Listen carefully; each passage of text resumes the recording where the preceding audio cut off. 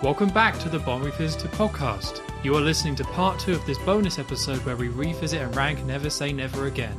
After escaping the shark attack, Bond heads back to his hotel room, where Fatima has left a surprise for him under his bed. Join us as we take a look and eventually add Never Say Never Again to our rankings.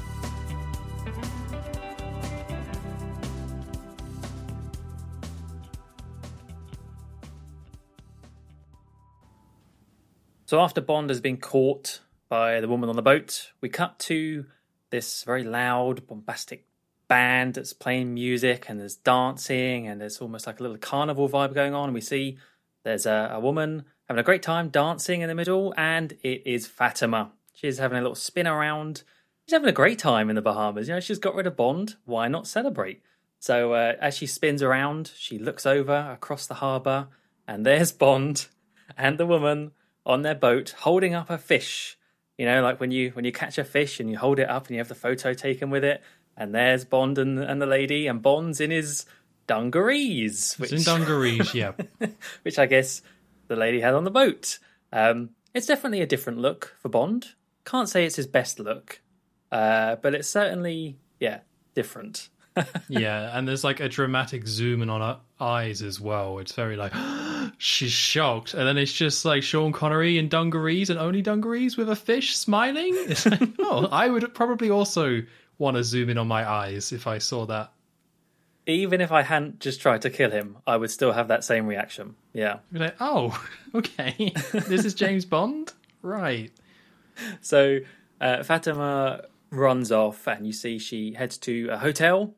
And does she say, this is the thing, does she actually, well, I guess she knows where Bond is staying because they have intel, but does she get the keys from reception or something, or does she just head straight up? No, I think she thinks about going to reception and then just moves past it. I almost kind of think she is staying in this hotel, and just as she's walking, she's just like, oh, I've got an idea, and then buggers off. Because I don't think she gets the keys. I think she just knows where Bond is staying. Yeah. Oh, no, wait. Is she hiding and here's the room key or something? Oh, maybe. Yeah, I think that's it. I think she's hiding behind a column. Here's the room. No, but she must have put the bomb before. Oh. I don't know. Anyway, what I really like about this bit is that, she's heading into the hotel. She's still dancing, though. Like, she's just seeing Bond still alive, but she has a little dance next to someone, and she goes up the stairs, and she little twirl up the stairs as well. She's still, keeping it all in her stride. Plan's not gone exactly how she wanted, but that's fine. So she heads upstairs into a hotel room, and you see from this perspective, from underneath the bed, you see these pair of shoes at the base, on the floor, and it's men's shoes. So you think, oh, this is Bond's room.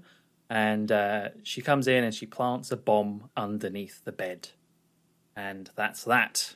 Then we're back to Country Bond, as I put him, in his dungarees, walking with the boat lady. They head into the hotel because it just so happens that she's staying there as well. And they find out their different room numbers, and they head up. So obviously, you know what's going to happen. We see them in bed together, having a great time, and there's a phone nearby, and that goes off, and it's Nigel. Nigel's on the phone. Great timing, and he's there to tell Bond that he's found out where Largo's boat is heading to, and it's heading to the south of France, he says, and I think he even starts to offer, invites Bond to come to his... Oh, no, he wants to go snorkeling together or something, I think he says.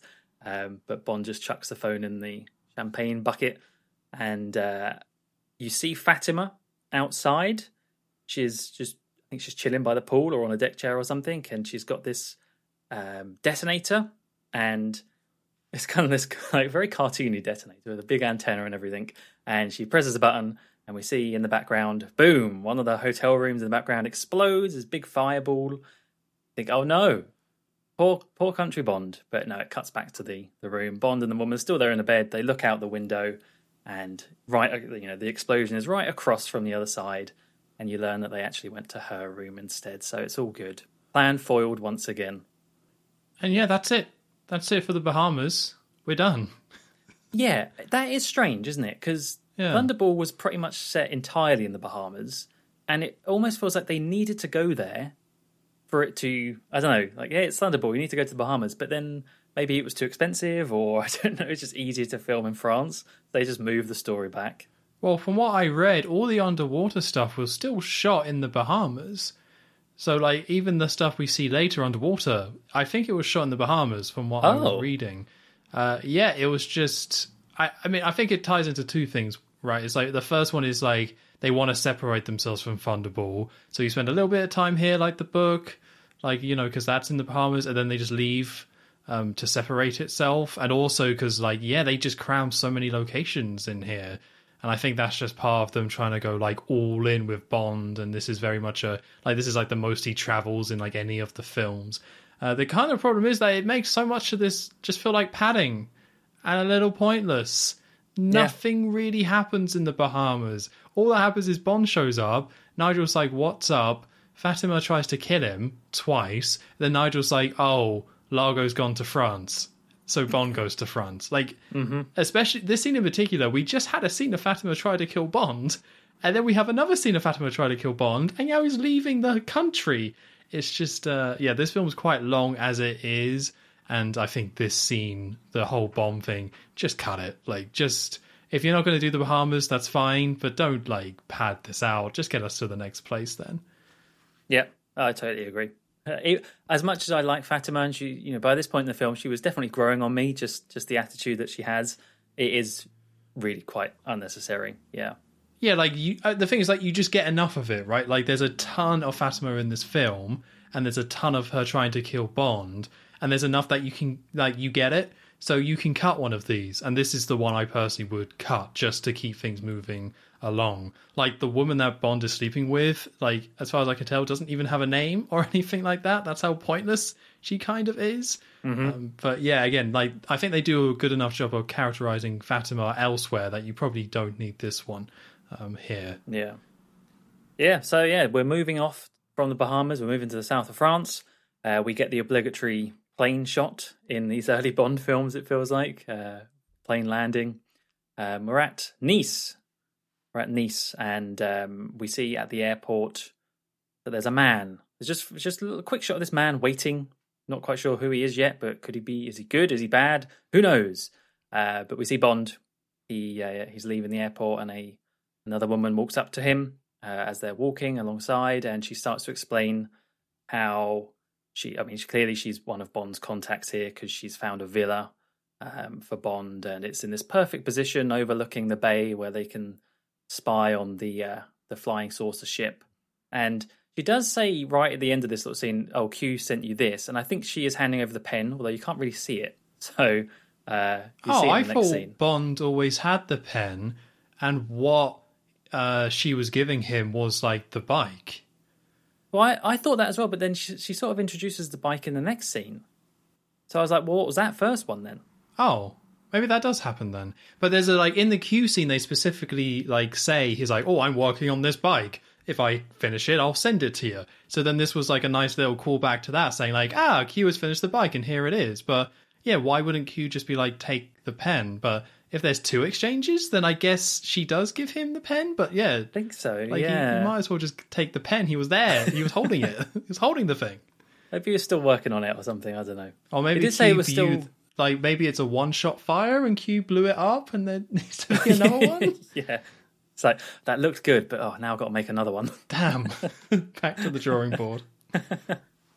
Anyway, so the two leave the airport, and this very sudden cut. The man that we saw earlier is outside, and he very quickly throws a ball at Bond. He's like, "Oh, catch!" and kind of catches Bond off guard, but he does catch it, and he recognizes the man, and it's Felix. Everyone, of course, it's going to be Felix in here somewhere. The CIA has sent him to help Bond on this mission, and I think this. I had to look up this actor because I wasn't sure who he was, but I think he, it's quite a big man, and I think he was a baseball player or a American football player. That sort of vibe, I think he was. Some sort of sportsman, anyway. Okay. Particularly because he's not the best actor. So that also adds up. So we also learn about the lady that was just speaking to Bond, because Bond introduces the two, and her name's Nicole. And this is where... Oh, actually, no. Then Felix says that Largo's clean, according to the CIA. So they've not got any dirt on him. But then that's where we also see the bike, as Tom mentioned, the bike that Q teased before has been sent. It's attached to the back of Nicole's car in this big packaging. I think Bond says about using that later on. Anyway, very, very quick introduction to Felix, but we move on to this villa that Nicole spoke about, and it's this very, I put cubist looking building. It's quite a cool looking building architecturally. It's all very angular. Surprisingly modern looking for the time. Like, this must have been, I don't know what you would call it in the 80s, but it felt like it was trying to be like hyper modern, like with the simplistic shapes and, as you say, like the cube stuff. It was, it looked quite modern, oddly. Yeah, really nice. Bond's on the balcony, looking through a gigantic, powerful telescope. Of course, yep. Spying on the ship that's in the bay, and he can see Largo's lady. I wrote in the notes Largo's lady because we don't know her name yet, and then Felix literally just says, "Oh, that's Largo's lady." So I was like, okay. And that's when Nicole chimes in and says, "Oh, her name is Domino Petacci," and they recognise the link, and that's Jack's sister. So it's kind of interesting though, because they say it as that was the pilot that was killed in the car crash. Like, so they already know about that. Yeah, or they know. Well, Bond was told that somebody disappeared, or that guy disappeared, and I guess he was told the name, and at some point they must have been told that the car crash happened and that pilot died, and both of them had that information to kind of connect it together. But I just found it interesting that they knew that, but they actually haven't. I got the impression they hadn't actually pieced together what had actually happened. Even though Bond says about the eye thing, it's like, I think some stuff got cut out here, but I got the impression that they didn't quite understand how Spectre did all this just yet. But that might be just because, some dialogue probably got cut to make this film work. Yeah, you think there would be more of a reaction if this was the first time that they were making that connection. But they just sort of take it in their stride. So Felix is sent off to go get some scuba gear so they can go and investigate the boat later on. And we cut to Domino. Now we know her name is Domino. She's on a boat. She's getting driven to the shore, and she gets off and heads into town, heads into a building, and there's this big tree right in the middle of the scene. And as she walks past, you see her look at the tree and then kind of do a double take and carry on into the building. And then Bond just pops out. How long has he been there for? Who knows? He's using natural cover, just like he's told Nigel to do. That's true, actually. I thought it was kind of a nice little moment, really, because, you don't see him at all until he pops out. It is odd seeing just such a big, tall Scottishman appear stealthily. Yes. And there's actually, a better version of this scene coming up as well. I guess the director really liked the idea of this, showing someone being tailed by not showing who's doing the tailing and then have them pop, or just have the camera move in an interesting way. But there's a better version of this coming up. So we see what it is inside. It's a spa. I think we might see the tail end of it with Domino, but Bond goes up to the receptionist and asks if they serve men here. And this is kind of what we were talking about before, where it's just suddenly starts to make no sense how many women just find Bond instantly attractive, because the receptionist's like, oh, yes, some men more than others. God, it's so weird. Because it's I don't really mind the line, but it's the fact that they then hold on her just staring and dreamy, smiling, be like, that's a lot of man right there. It's so the line's fine. It's just so creepy how she's just been hit by Cupid's arrow and is now just in love with Bond, this 52-year-old, very red, very sweaty, wrinkly man, which is no offense to Sean, but it's so ridiculous. All of this. This isn't even the worst one, but it's nonsense. That's true, because he goes in and he's dressed not like you would be in a spa if you were the customer. He's got a kind of grey jumper on with a big emblem on it, so he looks like one of the workers there. He walks on through and past all of these women by the pool, and at first I couldn't tell if they were some of the women look unhappy. I was like, is this another case of them looking and then being like, oh, who's that man? But there's definitely some of them that are like, who are you? So I don't know, mixed messages there in that one scene. I took it more that they were checking him out, but it does make more sense what you're saying, that they would be more like, well, I know you don't work here, Like, but I didn't piece together that he was dressing up as someone who worked at this place. I just thought he was just wearing like a grey turtleneck because jumper. Oh, maybe. Yeah, it's only because of the logo on it. I thought, oh, maybe that's like uniform. But yeah, that's be. fair enough. Yeah. But I didn't figure that. But you are correct. Like, that is what he's doing. He's going undercover here, is dressing up. So it does make more sense to me that the women are just looking at him as like, who the hell is this guy? That he doesn't work here. But when I watched it, I took it more that the women are actually just kind of checking him out and giving him, like, just turning their head, giving a bit of eyebrows and stuff. And it's so absurd from that angle because he does look awful. Like, again, he doesn't look awful in every scene in this film. When he gets in the suit, looks pretty good. But the fact that he's in this grey turtleneck jumper, just walking through, this old man, just these like 20-year-old women, French women, just staring, especially the way it's shot, right? Like, this is started with like a woman coming out of the pool and the camera zoomed right on her, like right, like cutting out her head and just showing off her body and then zooming out. And then that woman then turns around and stares at Bond as he walks past. And I took it as checking him out. I hope that's not what they meant. I hope you're correct. But it's just so like, oh no. Especially because you're followed by like the receptionist scene, right? They have just had someone like, you know, swoon over him. So it makes sense that they would have more people swoon over him. It's just, no, it really is like telling, oh God. Yeah, I was going to use quite a nasty analogy, but I won't do that to Sean. But it makes no sense. No, I hope I'm right, but I worry. I think you're right. To be honest with you, everything else in the film would suggest that your interpretation is the right one. That's just how they portray him, and it's just ridiculous. Like, any woman he encounters is just attracted to him instantly. Like, he doesn't charm anyone. He might throw a joke or something, but it's just this instant thing. So even if this isn't that, there are enough examples in the film that would make me think that this is what that is. Because even if you got rid of this one, it happens multiple times outside of this. Yeah. So anyway, he's in his jumper, his lovely jumper, and he walks on through, and you see Domino is on the table, ready and waiting for a massage. So he comes in and poses as a masseuse and asks what sort of massage she wants, a hard or a soft one. And she says hard, obviously. And he gets going, applies some oil, and starts to do this really unconvincing massage. I mean, at least to me. I've never really had a massage, but I would think his technique's not great. And yeah, starts having a little bit of back and forth. The two chatting, oh, I haven't seen you around here, and oh yeah, I'm on a boat. And he eventually starts to bring up about the flying saucer, and oh, that's Mr. Largo's boat. So the conversation steers towards him, and eventually Domino says about how Largo's got a charity ball tonight at the casino, and as much as she'd like to give Bond an invite, it's a very restricted guest list, she says.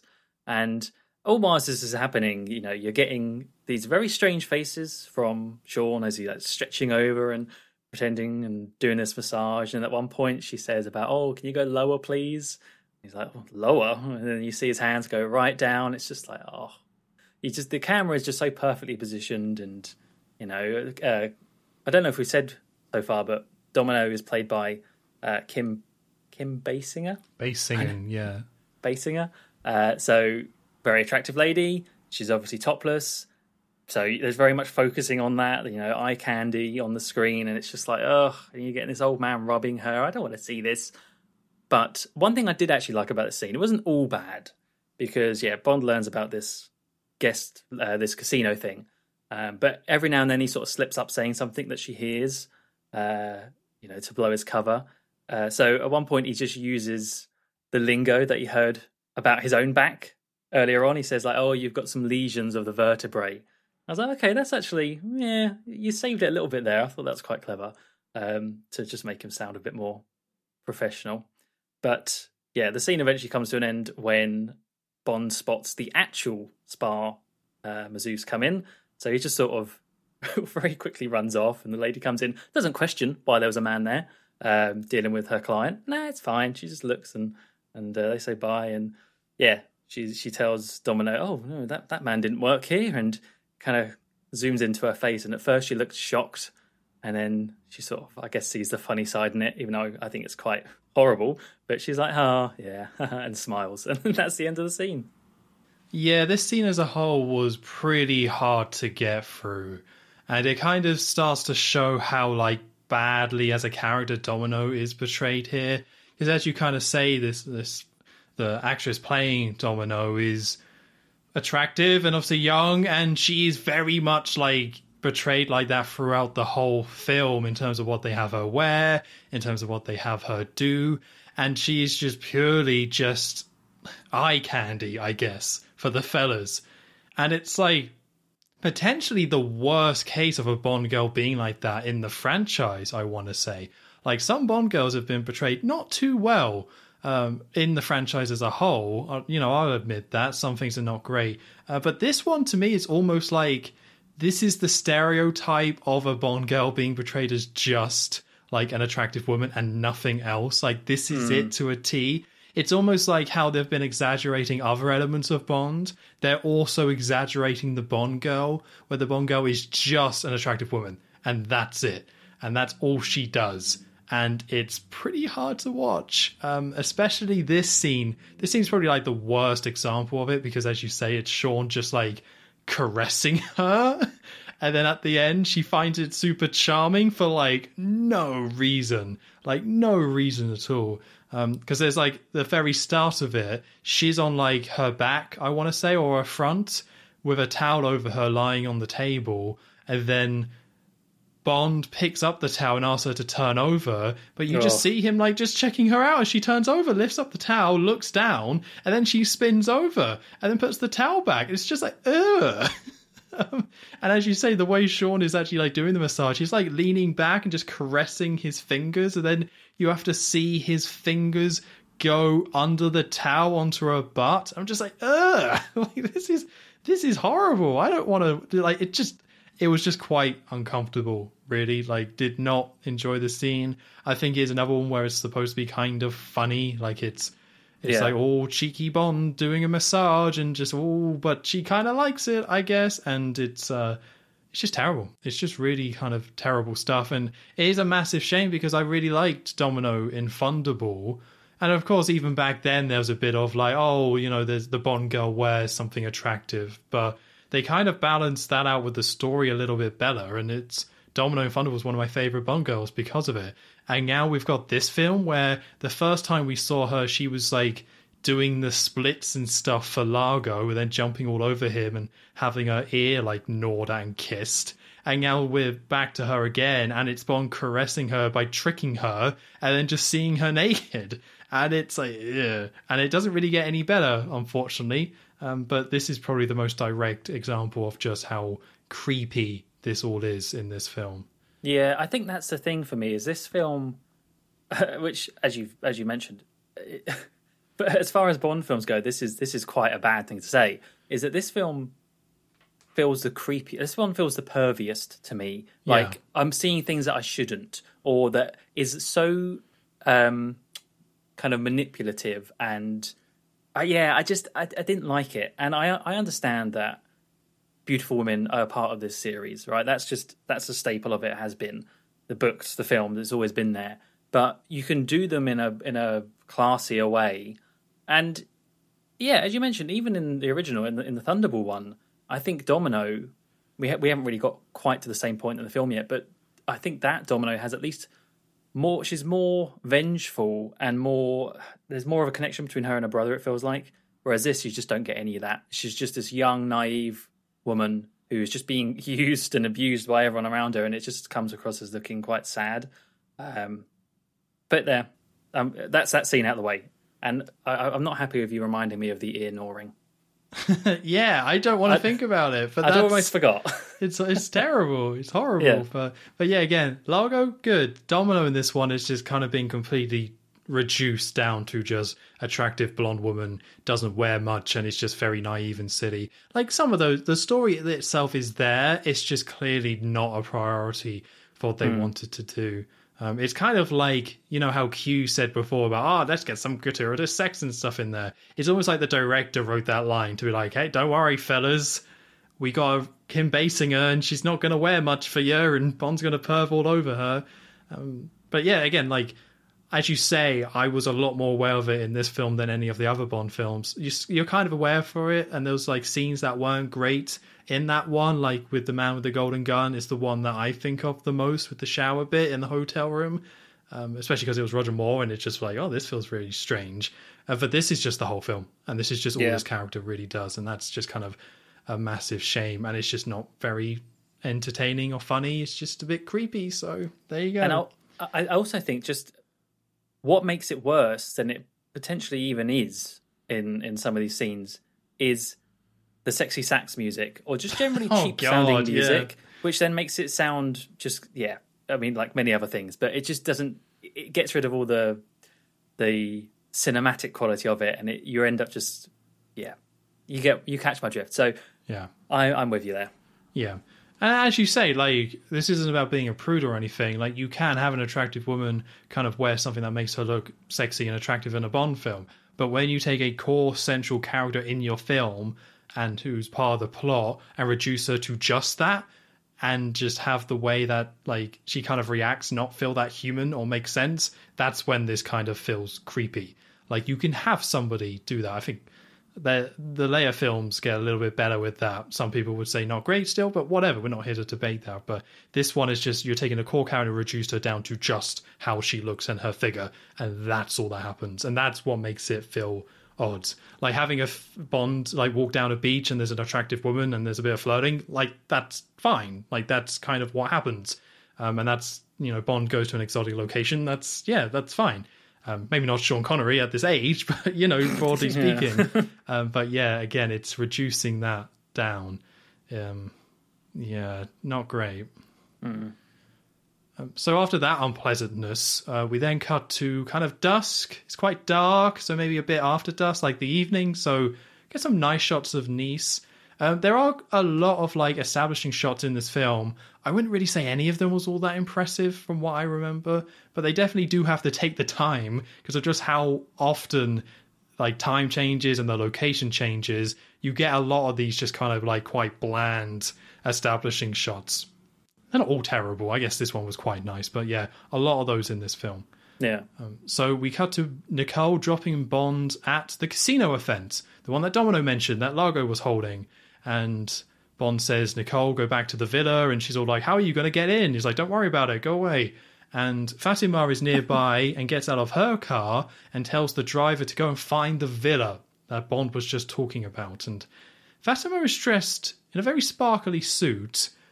I think later it's kind of revealed that she's basically dressed as a pirate. Yeah. Some sort of pirate PVC queen. Pirate. Plastic pirate. Yeah, I didn't quite put that together in this one, but later she takes it off and is like, oh, she's a pirate. Nice. Cool. That sounds about right. It is cool. Yeah. And we see Bond entering the casino, and he is in his classic black tux and bow tie. And he still looks good. This is what I was saying before with the suits. Like, he still... I don't know what you thought, Joe, but to me, seeing Sean Connery in a casino in a black tux and bow tie, that was still a cool moment. Yeah. I think... Not as the hair. I don't know what it is about how they. Which hair? Really the head, the chest. How are we talking about? It's just really short, and it's like if you're going to have a hairpiece, you have complete control over how it can look. And to me, his hair is just way too short. But no, the suit looks good. You're right. Yes. So he just strolls on through. So there's a man there, this like big Frenchman. I think he has a mustache or something, and Bond just bowls through him, and it's just like, monsieur, and Bond just keeps going. It's like, hey, stop.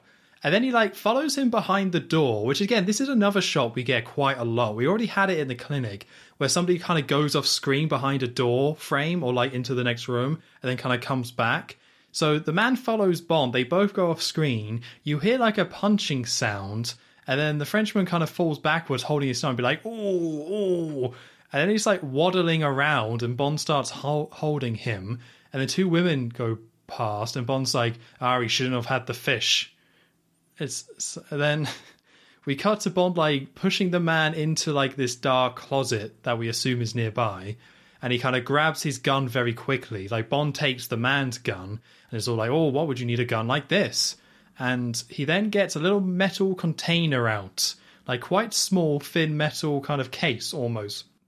And he says there's a bomb in here and it's got a gyroscope in it. So if it detects any movement, I think he then says you could be served in an egg cup as the threat. Really? Oh, I missed that. It's something like that. It's definitely an egg cup. I think he just means you're going to get exploded and melted and then poured into an egg cup. It's a bit brutal. And then he just like puts it in the guy's hand as he's kind of holding it up. So his arm is being held up, puts this bomb in his hand, presses a button, and then he just shuts the door and the lights go off and the guy's just left there with the bomb in his hand, not able to move because if he does, it will blow up. Very silly, but I think because it's Sean and he has that charm of him, it works. This is one of the scenes where as soon as I saw it, I remembered it. Like, I straight away remembered this, like, very, like, oh yeah, this scene. I remember this. Like, this was actually quite clear in my mind as soon as it started happening. I just hadn't thought about it in 20 years. So Bond now enters the event, which is a big old large room, very much a big casino, quite grand, I would say. Maybe not the grandest we've seen, but very still grand in scale. Lots of people looking very rich, well-dressed, all around these different kind of casino tables, all around, a lot of hustle and bustle. Bond kind of walks around, and like a woman, like smiles at him. So obviously, another one of them where a woman just sees Bond and she's like, and that doesn't go anywhere as far as I can tell. Just another woman checking him out. So Bond then like kind of walks around the room, and he also gets rid of the gun that he took from the other guy, and he like spins it in his hand and then puts it in a bucket of champagne. Feels a little pointless, but I guess it looked cool enough, I suppose. Yeah. So he then walks around a table with lots of people kind of watching, and he finds a little spot in at this table, and he sees Domino sitting there, but then Domino doesn't see him, and then it just kind of cuts to Bond at a distance, then watching Domino from afar at that table. It's very awkwardly edited, this. It's very strange. I don't know why they didn't just have Bond see Domino from afar. Instead, he has to like go round, spin his gun like a cowboy, sit at the table, have her not notice somehow, and then hard cut to him back. It's very awkwardly edited. You know why that is? She couldn't see him because there's so much smoke in that room. Well, in terms of my casino rankings, yes, here we go. I did like to point out the casinos on these films. I think this one was pretty good. I'd give it a solid 4 out of 5 in terms of casinos. Nice big room. As you say, it looks very grand, lots of tables. But my goodness, is it smoky. I can only imagine the smell in there. So she just couldn't see him through the layer of smoke. That's my guess anyway. I think that's fair enough. Yeah, and again, maybe that was deliberate because, like, Dr. No, right, was very smoky. Like, I think with the Roger Moore ones, they still smoked, but I think they got away a little bit from the smokiness. But yeah, that feels very like Dr. No is the one where I think of when you say smoky casino, because like everyone is smoking in that casino. Yeah, well, it was healthy, you know. Yeah, it's good for you. Yeah. Helps clear you out, I suppose. So I think the real reason we like cut to Bond like afar, because I think this is when they do that camera shot I was talking about. Oh, yeah. Yeah, so Bond is like at one side and the camera is kind of like seeing him hiding and seeing Domino, and then Domino kind of walks off to the right of the screen, and like he leaves the table, or she leaves the table, walks across, and then the camera just kind of pans along to the right, and we basically see like Bond disappear behind this wall, Domino disappear by the same wall, and then she pops out the right side of it as the camera kind of captures up, and then like Bond appears behind her. Kind of pointless, but I thought it looked pretty cool. It was a nice little bit of flair in there. It's no Skyfall Shanghai Casino, but yeah, I can appreciate a little bit of a clever camera work.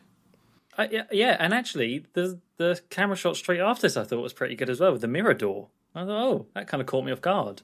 Yeah, for some reason in this casino, they're adding all these little kind of flourishes, which is quite nice. It makes it feel a little bit more stylish and a little bit more Bond. It's like it's kind of interesting because I feel like once we get to Nice is when the film kind of starts picking up again.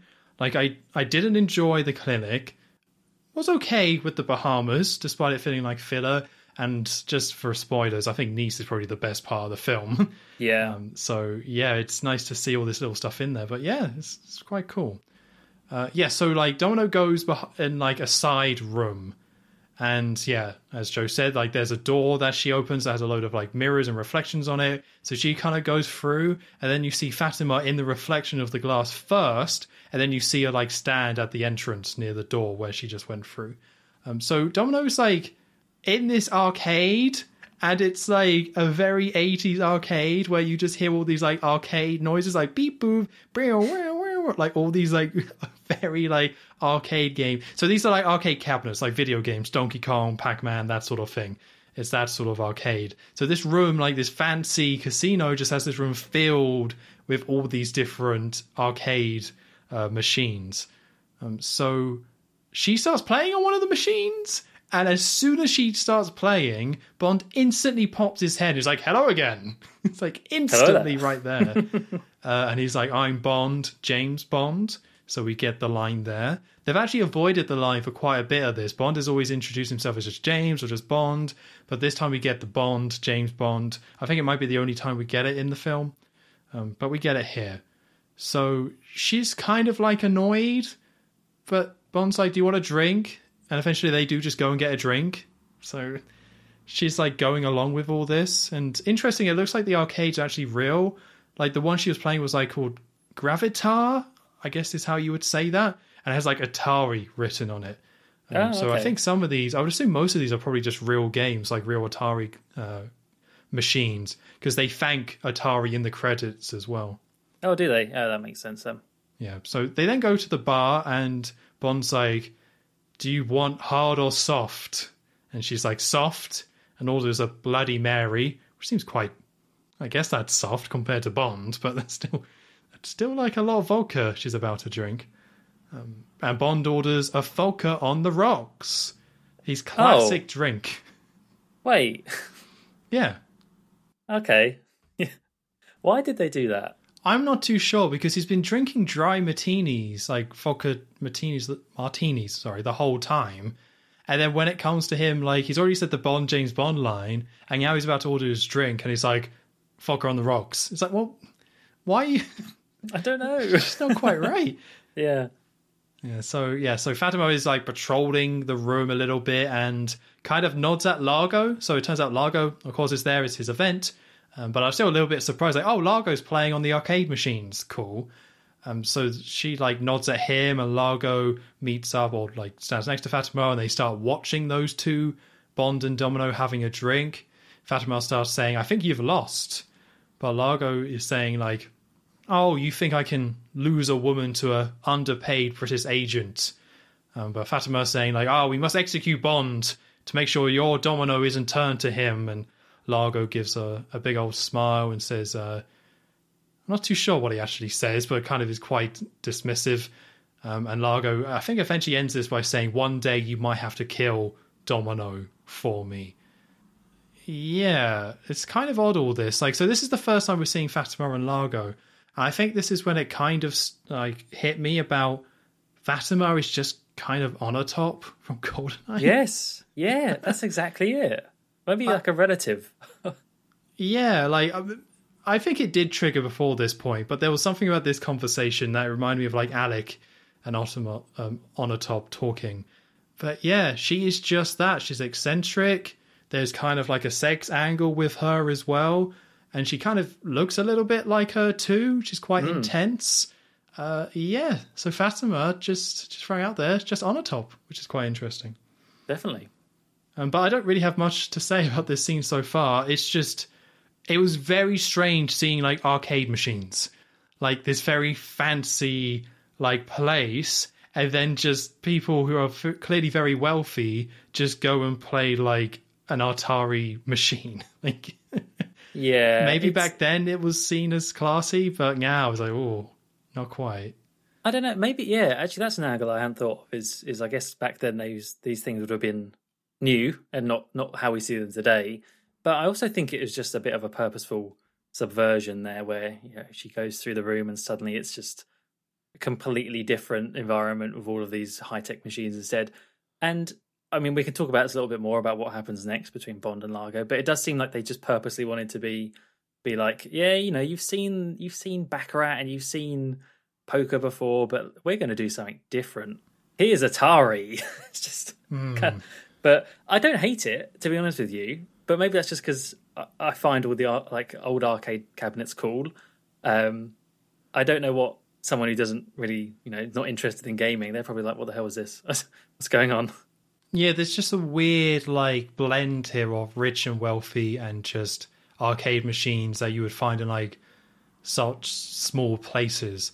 And also it's quite funny because this film came out in 1983, which was the great video game crash that almost killed the industry, which Atari is mostly responsible for. So maybe pre the crash, when they were shooting this was seen as a little bit more luxury, but post that, maybe not. But I want to say arcades had been around for quite a while by this point, but I don't know for sure. But I think most of this, you might be right, it's them trying to mix things up, but I think it's mostly just to set up what is about to happen next with Largo. If there's already games here, it probably makes more sense for this other game to be here. I think it's probably mostly that. Yeah. So Bond and Domino are talking, and Bond asks Domino, what's your brother up to? And Domino says, he's heading here, and I can't wait to see him. And at this point, Largo shows up. It's like, hello, you're Mr. James Bond. And Largo asks if you enjoy games.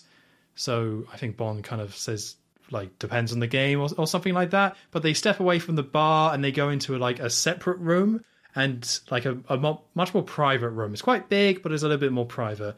And in the middle of it, there's a long table with 2 seats on either side. And there's this odd screen in the middle. It's this kind of empty TV screen almost. You can't quite understand what it is straight away. And Largo says, well, this is a game and it's called Domination, and I designed it myself.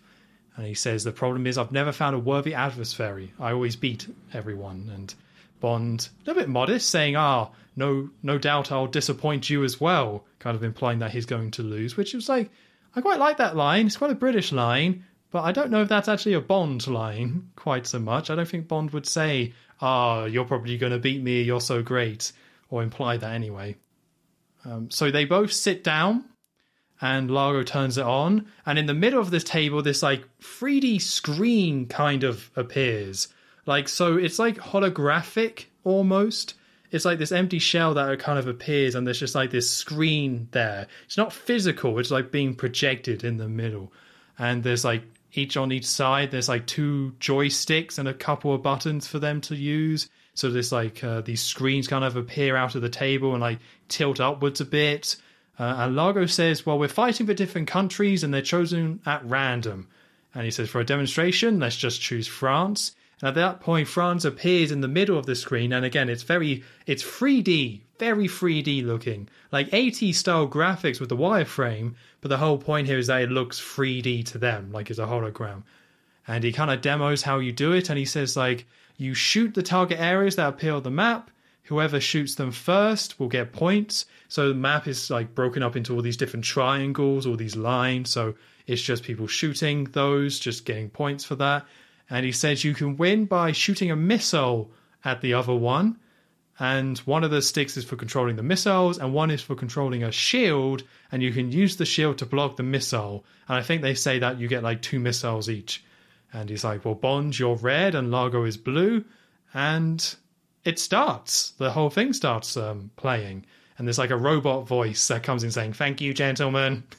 Eternal battle for domination of the world begin. And we kind of see there's also people behind Bond. So there is a little bit of an audience. And Domino is sitting next to Largo on their side. She's not playing, but she's sitting next to Largo. So Largo says, we'll play for dollars. And they randomly pick, and it's Spain. So the first map is Spain, and that's worth $9,000.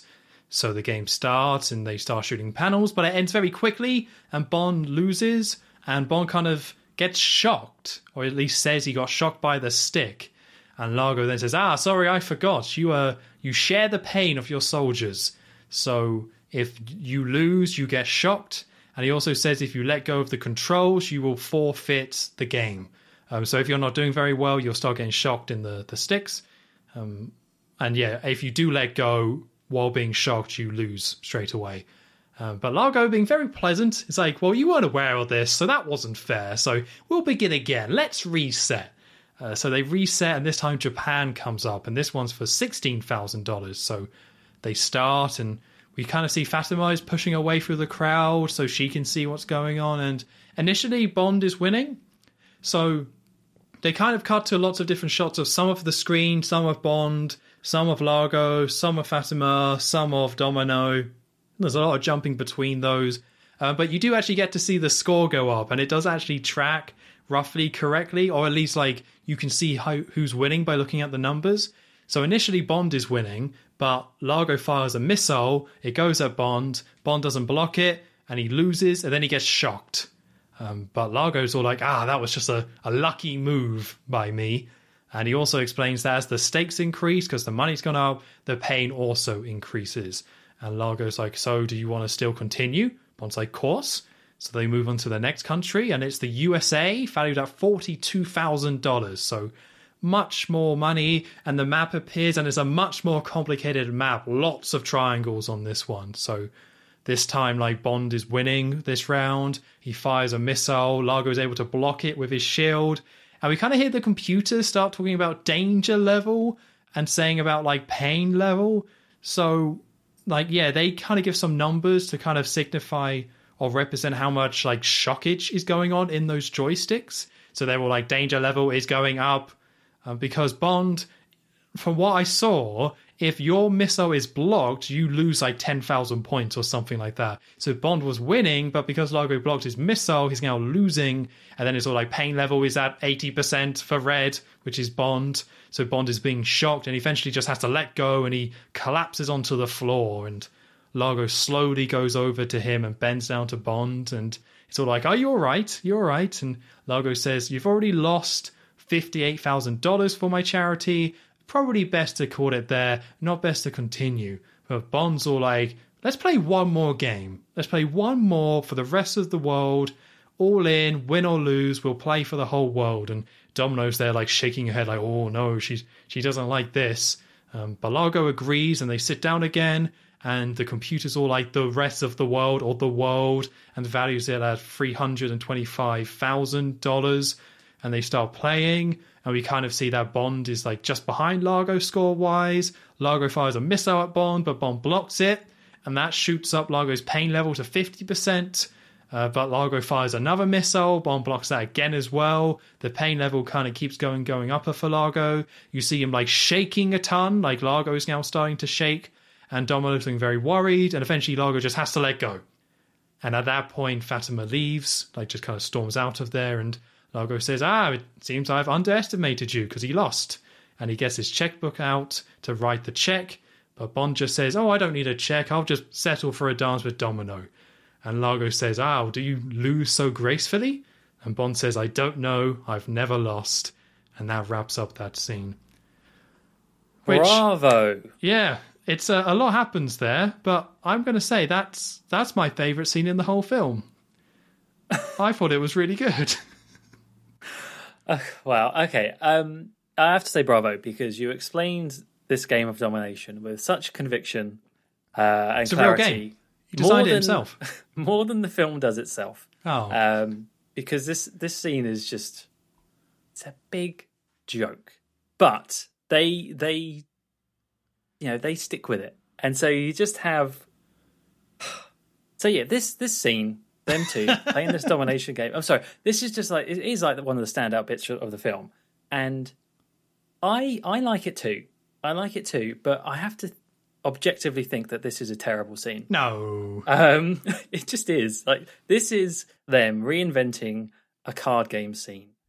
Let's not have a card game. Let's not have Baccarat, where we're pushing cards around the table, and someone has to be like, someone has to say, if he rolls a thingy, then you're out, or you need that for a bit of explanation. So instead, let's have this video game where you can see things on the screen, and there's like explosions and joysticks, and let's make it a lot more 80s. And I love that. Like, I love the fact they did that and kind of went all in on this really silly idea. But it really doesn't work very well in terms of like tension or anything. And especially, I've already dealt with a lot with this film, with everyone finding Bond incredibly attractive as a 50-odd-year-old man. Fine, right? Yeah. I'm taking a beating from that, but it's okay. Then they have the audacity to say that not only would a 50-odd-year-old man find everyone find him attractive, but he's also amazingly good at video games.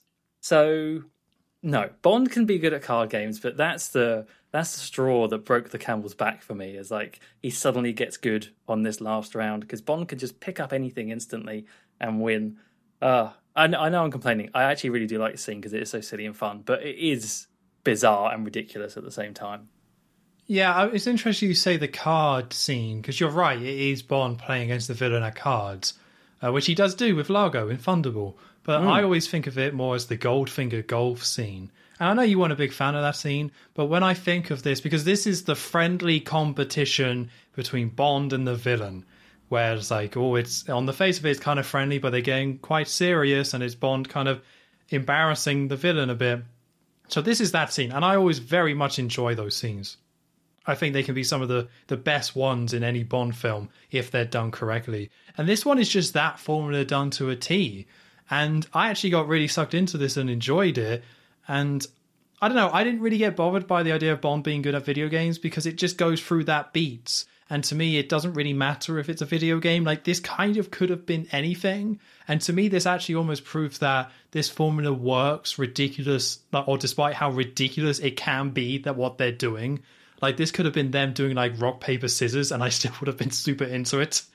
It's like, Mr. Bond, you have used rock, but I have used paper. Looks like you're not doing too well. It's like, one more round.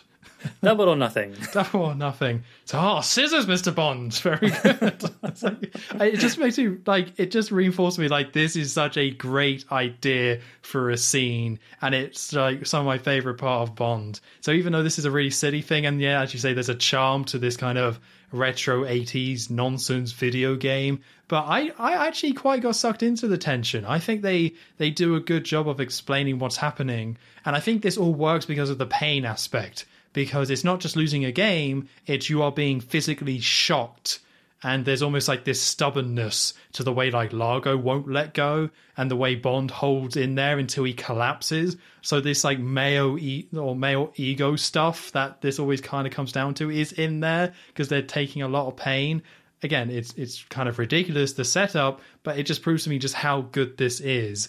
And because of it, and because of how unique the visuals are with this game, because I think Largo is really entertaining, and I like Bond in this suit and in a casino, I love this friendly competition, it just was like, this was my favourite scene. I had such a great time with this one, and got really sucked into it. Yeah, it is definitely one of the most memorable parts of the film. And yeah, Largo being the way he is, I think adds a lot to it as well. We've already mentioned that the guy playing him is doing this sort of, he's being very friendly and you didn't know, so we'll do it again, and he's being very polite. But it's not just doing that in this one game. We've seen he's been quite nice to his people on his yacht and everything. So like, yeah, this is what he would do, even with Bond here in the casino being shown up. So because when he loses, he's very like, okay, well, I'll write you a check, and as Tom says, Bond, he wants a dance instead with Domino. So we head into this very large, like very grand hall in a nearby room, and actually just before that, you see Largo as he kind of tells the band to play a tango. So it's going to be a nice tango dance the two will have, and yeah, there's this really large room, loads of people around the edges watching, and just Bond and Domino in the center. The music starts and they start their dance routine, and it's all, it's a proper dance routine here, doing little twirls and spins and everything like that. But obviously the reason why Bond wanted this dance is so that he could actually talk to Domino somewhat in private, and weirdly in private, even though they're being watched by everyone. But yeah, it's kind of like speaking under the music to her as they're dancing, and and telling her that, well, basically what he knows and about her relationship with her brother, and that he thinks Largo is behind it. And eventually, he just flat out says to her that your brother's dead. Yeah. All whilst your brother is dead. Yeah. So, oh, Jesus. All while she's being like bent backwards and turning her head and everything. And it's I quite like this scene as well, because it's just an interesting way of having them have this conversation. It is just a bit, again, it's just a little bit more silliness that they're in the middle of this giant room surrounded by everyone, but they're in this own little bubble of having this conversation. But I think it actually works. And that is even with Sean's rather, listen, I've watched enough Strictly Come Dancing. You need to smile more. You need a bit more flow in your steps, Sean. But come on, regardless, Sean. I think it did a good job.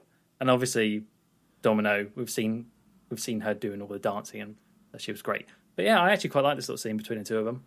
Yeah, I think the concept's really strong. And yeah, as you say, there's like a lot of like, they kind of lean into this whole, they're in their own separate world, because you kind of have people watching them, and they cut to shots of these like rich people kind of watching them dance, and it almost makes it look like a show to them, which is just creates a very odd and kind of unsettling feeling, which matches what Bond is saying quite well. I found it too distracting seeing Sean Connery do this like dance, though. It just looked too strange to me. But yeah, I think the setup is really solid. Yeah, but eventually, as Bond is twirling around Domino, Largo steps in and grabs her by the arm and kind of stops the dance. And I think before this, I should have mentioned, actually, Largo was watching up on the balcony, and he's there with Fatima at one point and just says to, go and try and kill Bond again. This time, don't mess it up, basically. So she's got the go-ahead, try and take out Bond. But yeah, eventually Largo steps into the dance and stops it and invites Bond to lunch on his boat. And Domino, I guess based on what she's just heard from Bond, is sort of testing now Largo and asks about the situation with her brother, with Jack, because he's meant to be visiting. And Largo says that, we got a phone call. He's got delayed. He's not going to be here for another 3 weeks. So he's like very clearly brushing her off, which is leading her to believe what Bond is saying. So yeah, that's pretty much it. Because Largo like invites Bond to lunch is part of it. Yeah. So Bond does get invited to the boat, but she's all like, oh, I can't because of Jack and yada, yada, yada. Yeah. And that's pretty much it for the casino scene. There's one last little bit where Bond goes and grabs his I think it's a cigar case that he gave to the bouncer, pretending it's a bomb, and he just like opens the door, grabs it and says thank you, and then leaves. And you just see the guy like kind of he was there the whole time, you got to give it to him, but he's just in shock with what's just happened, and off he goes. I actually kind of like that gag more than I thought I would. Like, I really did not like the fishing one, because again, it's a comedy film for the most part, this film. So you have a setup, and then they have a payoff to the bit later, which is what we got with the fishing thing, where she's like, catch you later. And then Sean Connery says, you did catch me later, ho ho. But I thought this one worked a little bit better, because it was a little bit more visual. And this poor guy just holding up this case and just seeing Bond. Like, it just cuts to him in the closet, sweating. And Bond just pokes his head out, like, oh, thank you very much. I could have done without him passing out and rolling his eyes. That was a bit much. But yeah, like, I'm not super into the idea of these, like, really manufactured comedy bits. But this one I thought was quite funny. I thought it worked quite well. I'll give it to them. Yeah, nice little bookend there to the scene. So Bond heads back to the villa where Nicole left earlier on. He's eating an apple. Or he picks up an apple. I can't remember, but there's just a fruit bowl, and he's just like, oh, apple, because it's like the morning as well. Like, he's now been like doing stuff throughout the night, so we're now like in the morning, which I thought was quite a nice bit of continuity. But yeah, we just like, fruit bowl, apple, which maybe that's a throwback to the grape scene. Oh, maybe, yeah, maybe. So we can't do grape; it's copyright. We'll do an apple. The kids will love it. And Sean's loving it because he's still in his suit and he's looking around. He's like, entering the villa, and it's still quite dark, and he's just munching on his apple as he's looking around. He's calling out to Nicole, and there's no response. And eventually he sees, like, up the stairs. There's very dangerous stairs, by the way. No railing at all. One of the doors is flapping open, so he suspects something's up. He sticks the apple on this little sculpture thing and goes, and goes into a room and sees all these crumpled up sheets on something. Now, I think it is a bed. But I thought it was a bath. Exactly. I don't know. Anyway. Based on what happens, but yeah, my assumption was that this was some sort of futuristic or just some sort of postmodern bed. But yeah, but then, yeah, because it has to be a bed, because then the sheets. But then where did the water... Oh. I don't know, because... Exactly. And it's all done very quickly. There's this hard cut and zoom, and Bond pulls off the sheets, and then it cuts very, very quickly to almost under this bed, and you're seeing through it from the underneath, and there's Nicole, and she's been drowned in this water bed bath thing. Don't know what it is. Nicole's dead, everyone. All right, that's the gist of it. Yeah. Was it Thunderball where someone got drowned, or that was Diamonds Are Forever, wasn't it? You know, the woman who gets thrown out the window? Oh, yes. And then later they go to the house and there's just a corpse in there? That's right, yeah.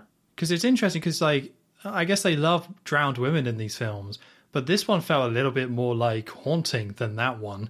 And that one was pretty grim in itself. But this one, they don't shy away from it. They, like, her eyes are open. You get, like, a full screen look at this corpse in this bath. It's actually pretty horrific. It is. I just think it's edited really poorly to kind of take away from it. I mean, they try and edit in a way that's shocking, but it was just, to me, it was just confusing how they do it. Why, is it a bed? Is it a bath? Yeah, exactly. I was honestly still thinking that. Like, what is this? I don't know. Maybe it's just because I was making notes as well. If I was just watching it, it'd be, oh yeah, she's dead. But I was actually trying to work out what was going on here.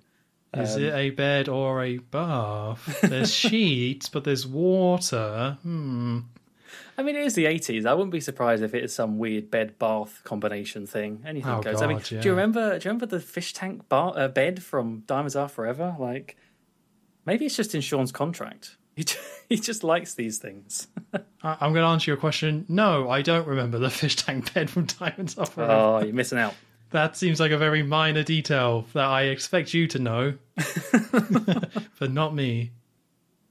Anyway, so yeah, he finds Nicole dead and eventually hears a noise or something, or sees someone run off. Something gets his attention. He looks outside and he looks down to see Fatima is down at the bottom on the road about to drive off. I think she shouts something. Can't remember what it is, up to Bond, like kind of, what's the word?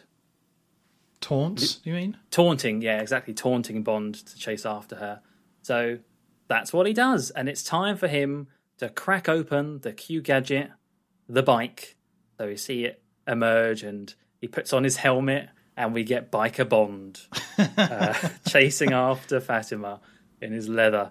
And this we just get a little chase scene now going through the town of Nice, and obviously Fatima has a bit of a head start in the car. She's in this red car, so Bond is chasing after her, but to catch up, there's a few times where in the bike he's going up some stairs, like some tight alleyways and things to try and cut corners and getting the lead and to catch up with her. And it's it actually weirdly reminded me quite a lot of No Time to Die, I guess, because not long ago since we watched that, but very similar sort of town, like that area, that Mediterranean style, and lots of narrow streets and everything on the bike.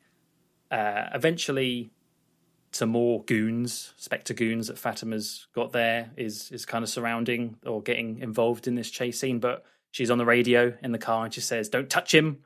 That line that you hear so often, "Don't touch him, he's mine," sort of thing. So she the Skyfall line. Yeah, exactly. She wants to be the one to take out Bond, or at least deal with him anyway. And eventually the chase heads into a tunnel, and Bond on the bike drives in, and further on in the tunnel there's this big lorry with the back of it open, and some other people come from behind him, and eventually he gets trapped. People in front, people behind, and they one of the cars literally starts to drive into him to force him up the back of this lorry into it to trap him. So eventually he does do that, but inside he turns around, and because they're slow, because they're closing the back door so slowly, it then acts as a ramp. So I'm not sure if he uses the boost here. Does he boost out? No, I don't think he does, no. It makes sense to, but no, he just drives out and uses it as a ramp, drives over all of the cars, and is back out of the tunnel. So Fatima's not very happy at that. Tells them all off. And then the chase carries on. So they all head out, trying to go after Bond, but Bond's actually kind of stayed back a bit to then go after them still. And this is where he activates. It can't just be a bike. It has to be a little bit more than that. So I don't know if he already used... Did he... You have to tell me what these things were. Like, at one point he presses one of the buttons and these things come down over the wheels. Were they just like things to block the car? I'm not too sure. I just assumed they were all part of this whole boost system, because I don't see anything else he does with it. I just think it's like he has to set up these like different things to make the boost work. Okay, yeah, because there's like 3 buttons that he eventually presses, and then with the last one, activates a turbo on the bike, and that helps him to fly over a car, and then the car behind smashes into the one in front of it, and that's that one dealt with. And then he also uses the boost to go over a bit of water, and eventually drives into another tunnel-looking place. Like, I don't know what, it just looks like there's a lot of junk in there by the dock or something. And eventually goes in and finds a dead end. So as he turns around to leave, there's this big mast-looking thing that swings round the doorway as he's driving and knocks Bond off of the bike. Gets caught out by the old mast trick. I should have seen it coming, really. Yeah, I kind of want to say, because that's the end of the chase, I really like this chase. I actually thought it worked really well. It felt very kinetic. It felt very fast. It was quite exciting. The stunts itself was pretty cool. Seeing Bond going through, 7 to No Time to Die, all these streets and going up these stairs, it moved at a good pace. It was just pretty good. Like an actual solid, enjoyable chase. And the boost, maybe it was a little bit forced in there, but it kind of worked quite well.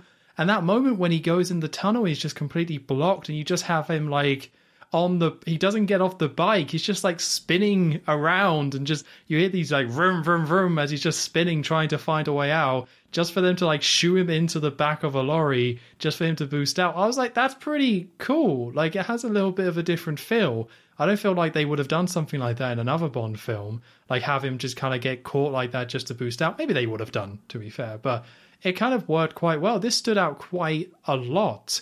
And I'm assuming it's just like they wanted to have a chase scene, so to make it different, they used a bike. But they kind of take full advantage of it. It's actually quite impressive. I was surprised at how engaging this chase scene was. Yeah, I when I saw this, I did think, have we seen Bond on a bike? Or would we have up to this point? Because I couldn't think of any. I can't think of any. If it wasn't like a core part of the chase. It would have been a small part. But again, they usually don't. And I think the reason is because of what happens at the start, where Bond puts on a helmet. Which initially I was like, that's silly. Bond wouldn't wear a helmet. And then I realised, it's because Sean Connery is definitely not going to be the one doing all these stunts. Yeah. So they can just put a helmet on one of the stuntmen and just have him do all this really cool stuff. But like, even though that's obvious what's happening, because they do that, it means there's some really cool kind of bike work here, and it looks a lot better. Again, the idea that this is Old Man Sean, especially because of just how big Sean is, and he's in a black tux and stuff, is silly, but this whole film is silly, so that's kind of fine. But yeah, I think that's kind of the reason why they haven't done it. I think they do it later, though, after this point. So it's probably not a good match for Old Man Sean. And again, it's another example of how they did not write this film for an older Bond. They just wrote it for Bond. But still, they pulled it off. And it was quite surprising how well they pulled it off. I think the reason why I liked it is also just because it's the first decent bit of action in the film. Yeah, I guess so, right? There really hasn't been much, unless anyone found the shark stuff interesting. I mean, what else has there been, really? So, like, I was all for this. So, yeah, okay, give me, and, some not completely awful music playing. I was like, all right, this is actually not bad now. That's all it takes. Yeah, there is something about this section in Nice where outside of the massage section, it does feel like a proper Bond adventure. Like, we're actually now in a Bond film. Now that it's fully got going, there's henchmen and a villain, and Bond's going up against him, and he's in a casino, and he's doing stunts and stuff, and yeah, it's actually a proper Bond film now, and it feels good. Yeah, well, let's just finish the scene, shall we? Because we can't let it be too good now without some weirdness thrown into the mix. No. Bond's been knocked off the bike. He's on the floor. And who was it that did that? Of course, it was Fatima. She jumps out, and this is where you see her in her full pirate getup. Grr. She's got these big, like, wide... I don't know. They got a name, those sort of trousers, but I can't think what it is. But yeah, like the puffy trousers sort of thing. yeah, but it's all plastic. It's all like very shiny. She looks so silly. Yeah, it's definitely a look. And she's there. She's got a gun. She's pointing at Bond, and she makes him throw over his gun, so he's disarmed, and then gets him to spread his legs because he's sat on the floor. So he spreads his legs, and I can't remember exactly what she says, but I guess the idea is that he's going to shoot in his groin or something like that. Yeah, she's like, "You're quite a man, but I'm a superior woman, so guess where you're going to get the first bullet." Yes, that's right. But before she actually does anything, she's, as Tom mentioned earlier about the Onatop connection, she's very sex oriented. So with all this superior woman stuff, she wants Bond to admit that she was the best he's ever had. And at first Bond's like, well, actually, there was this one lady in Florida or something, he says. Yeah, Philadelphia. I think Philadelphia, which angers her. But eventually he sort of relents, and he's like, yes, you're the best. I was actually going to write you in my memoirs that you are number one. I guess linking to the Spectre there.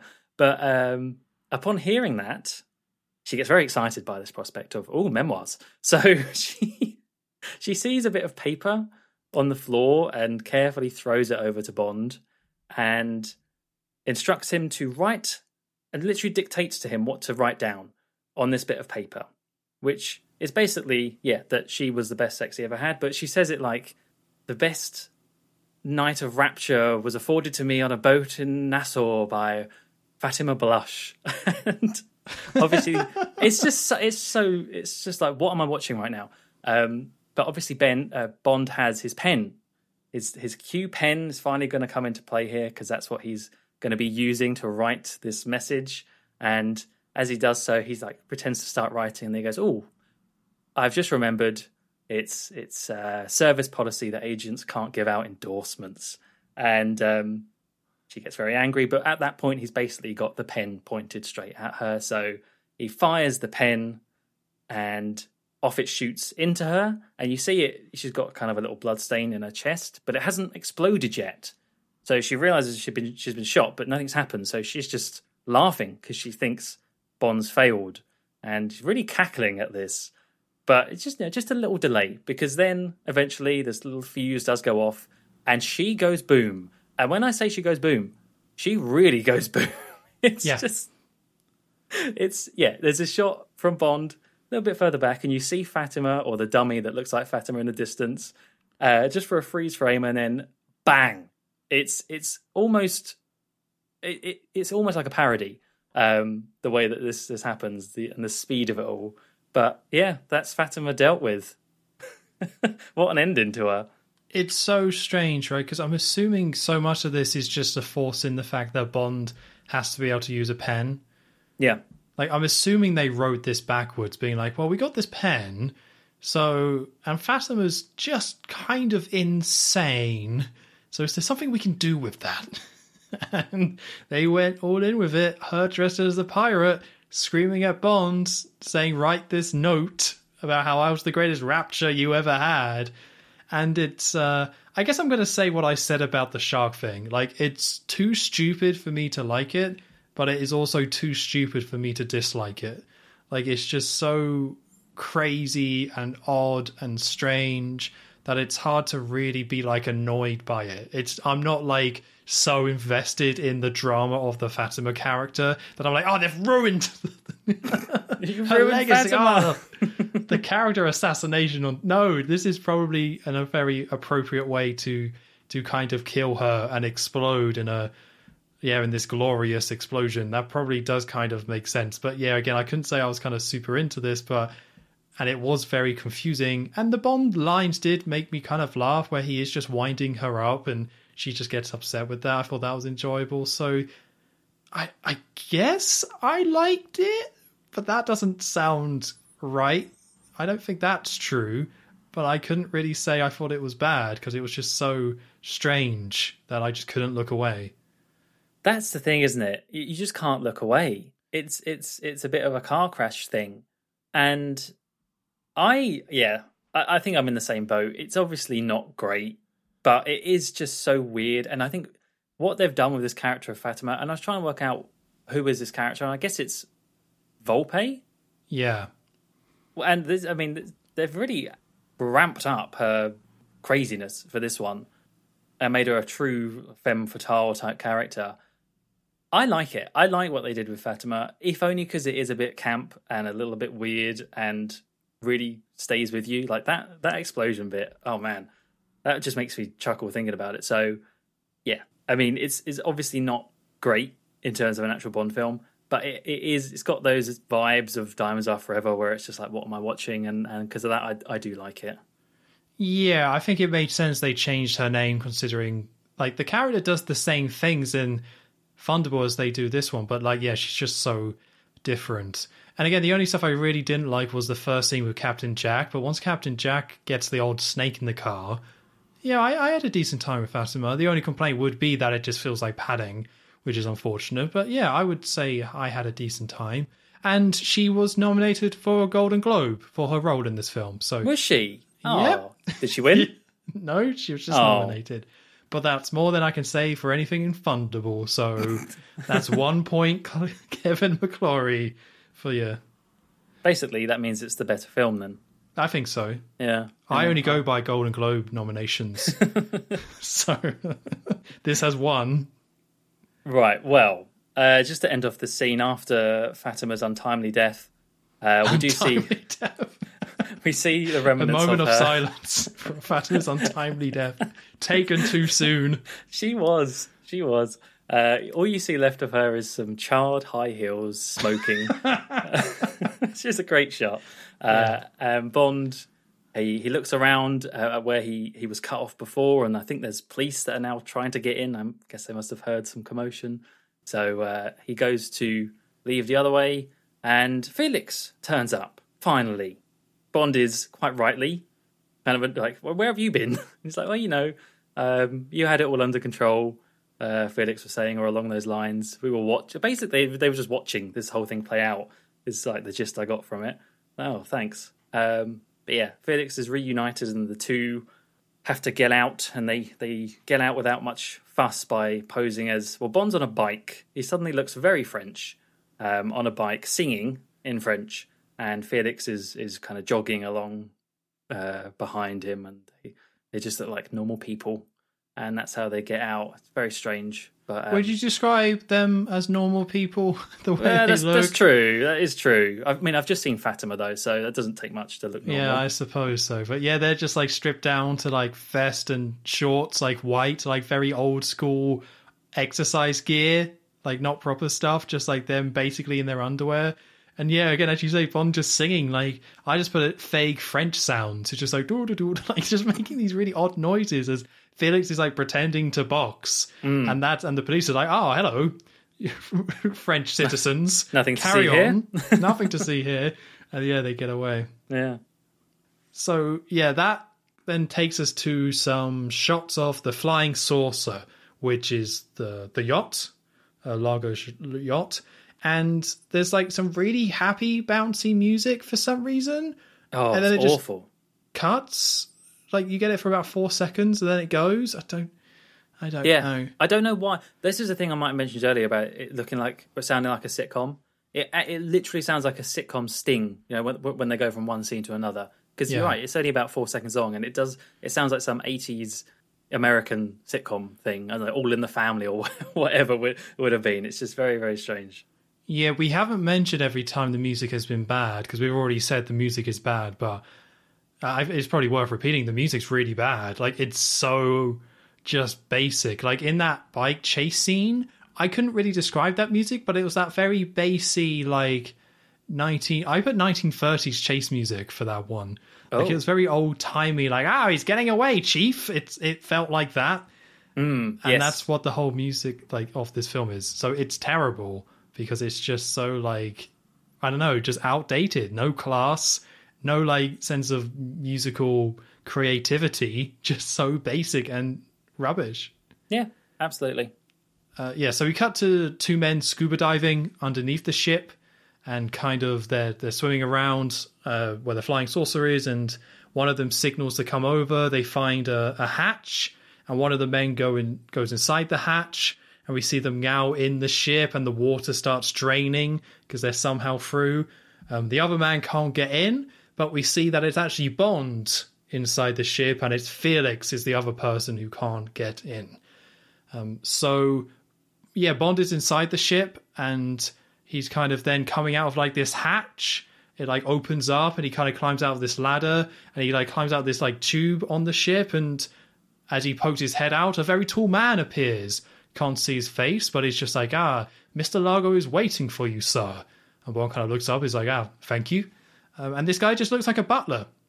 And he gives Bond a robe and a towel, and he puts those on, and we cut to Domino on the yacht, also in a robe, and Bond like kind of sees her across the ship, but just walks off, so they know each other is there, but they don't interact, and Bond kind of enters the front of the ship, where the control areas is, or the steering, and runs into Largo, and Largo's all like, good morning, and says, you're early for lunch.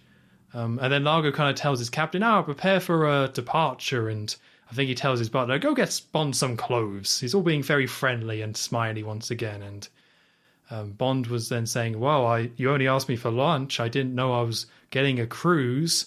And then Largo's all like, do you want a cigarette? And Bond's like, not today.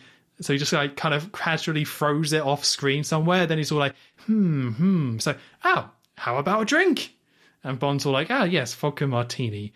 I found this so charming, Largo's acting here, because he's just so leaning into that role of the villain being a nice host. Yeah. Just him like saying, cigarette, like you would offer a guest. Like, do you want some dip, some chips and dip? I feel like, and then he's like, no, thank you. It's like, cake, a little puppy.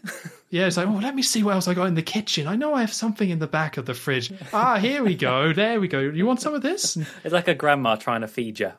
Yeah, just like the first thing is like, no, thank you. And just like, come on. I know I've got something. You must have something. Here's 50p. Go get some sweets. Yeah, just get yourself a little something. Just Largo is just so oddly charming in this film. It's just infectious. A little bit.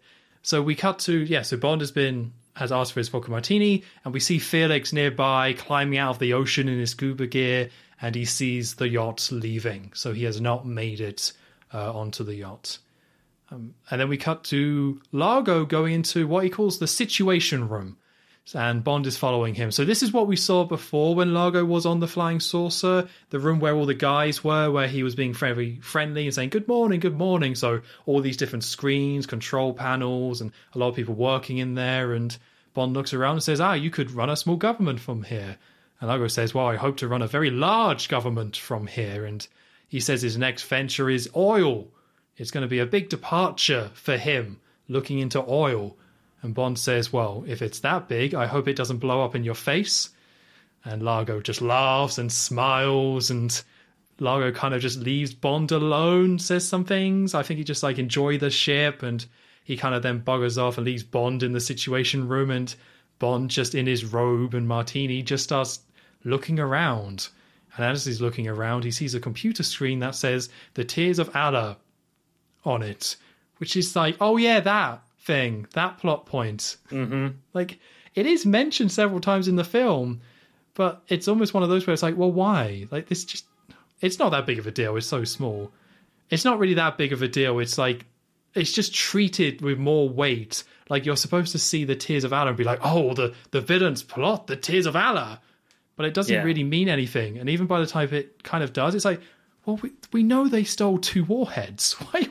Why are you trying to hammer home the Tears of Allah? It doesn't matter where they set these warheads off. They're bloody nuclear warheads. It doesn't really matter the specifics of it. I get the threat. Stop it. Like, it bugged me more than it should, but it was annoying. Yeah, to be fair, I almost missed that Bond saw that on the screen because I just honestly, but I guess I saw it, but I just didn't care that it said Tears of Valor and the same thing as you. I was just too busy thinking. All right, first of all, Bond's in his dressing gown with a martini glass. I love that look. Yep, I want to be him right there. But also, the villains just said, "Yeah, enjoy the ship, off you go." And I know it's part of the whole they're acting nice to each other and it's they know what each other is actually doing sort of thing. But I do like that it's just go on, enjoy yourself. I'm gonna go do some work for a bit, but go around, explore, make yourself at home. And Bond's there in the dressing gown. What a nice guy. What a nice guy Largo is, honestly. Yeah, he's once again said it before. We'll probably say again. It's that elements of other Bond films just being a little bit more exaggerated and shining the light on this. As you say, in other Bond films, he would go around and take a look and see stuff. But so in this one, Largo is just like, go take a look. It's fine. It's all good. So it's just that, but amplified. And to be honest, I love that trope a little bit. I love the villain being the host. That's also one of my favorite tropes in Bond. So I'm kind of in favor for like an exaggerated version of it, and one that's a little bit silly as well. Yeah. So we cut to Bond walking through the yacht, and Domino appears. And he's like, Mr. Bond. But then, like, the butler appears and doesn't see Domino. And he's all like, here's your clothes, Bond. And then Domino's, like, pointing to say, meet up with me later, I think. I don't really know. So then we then cut to some more shots of the yacht sailing. Because this film is edited really badly sometimes.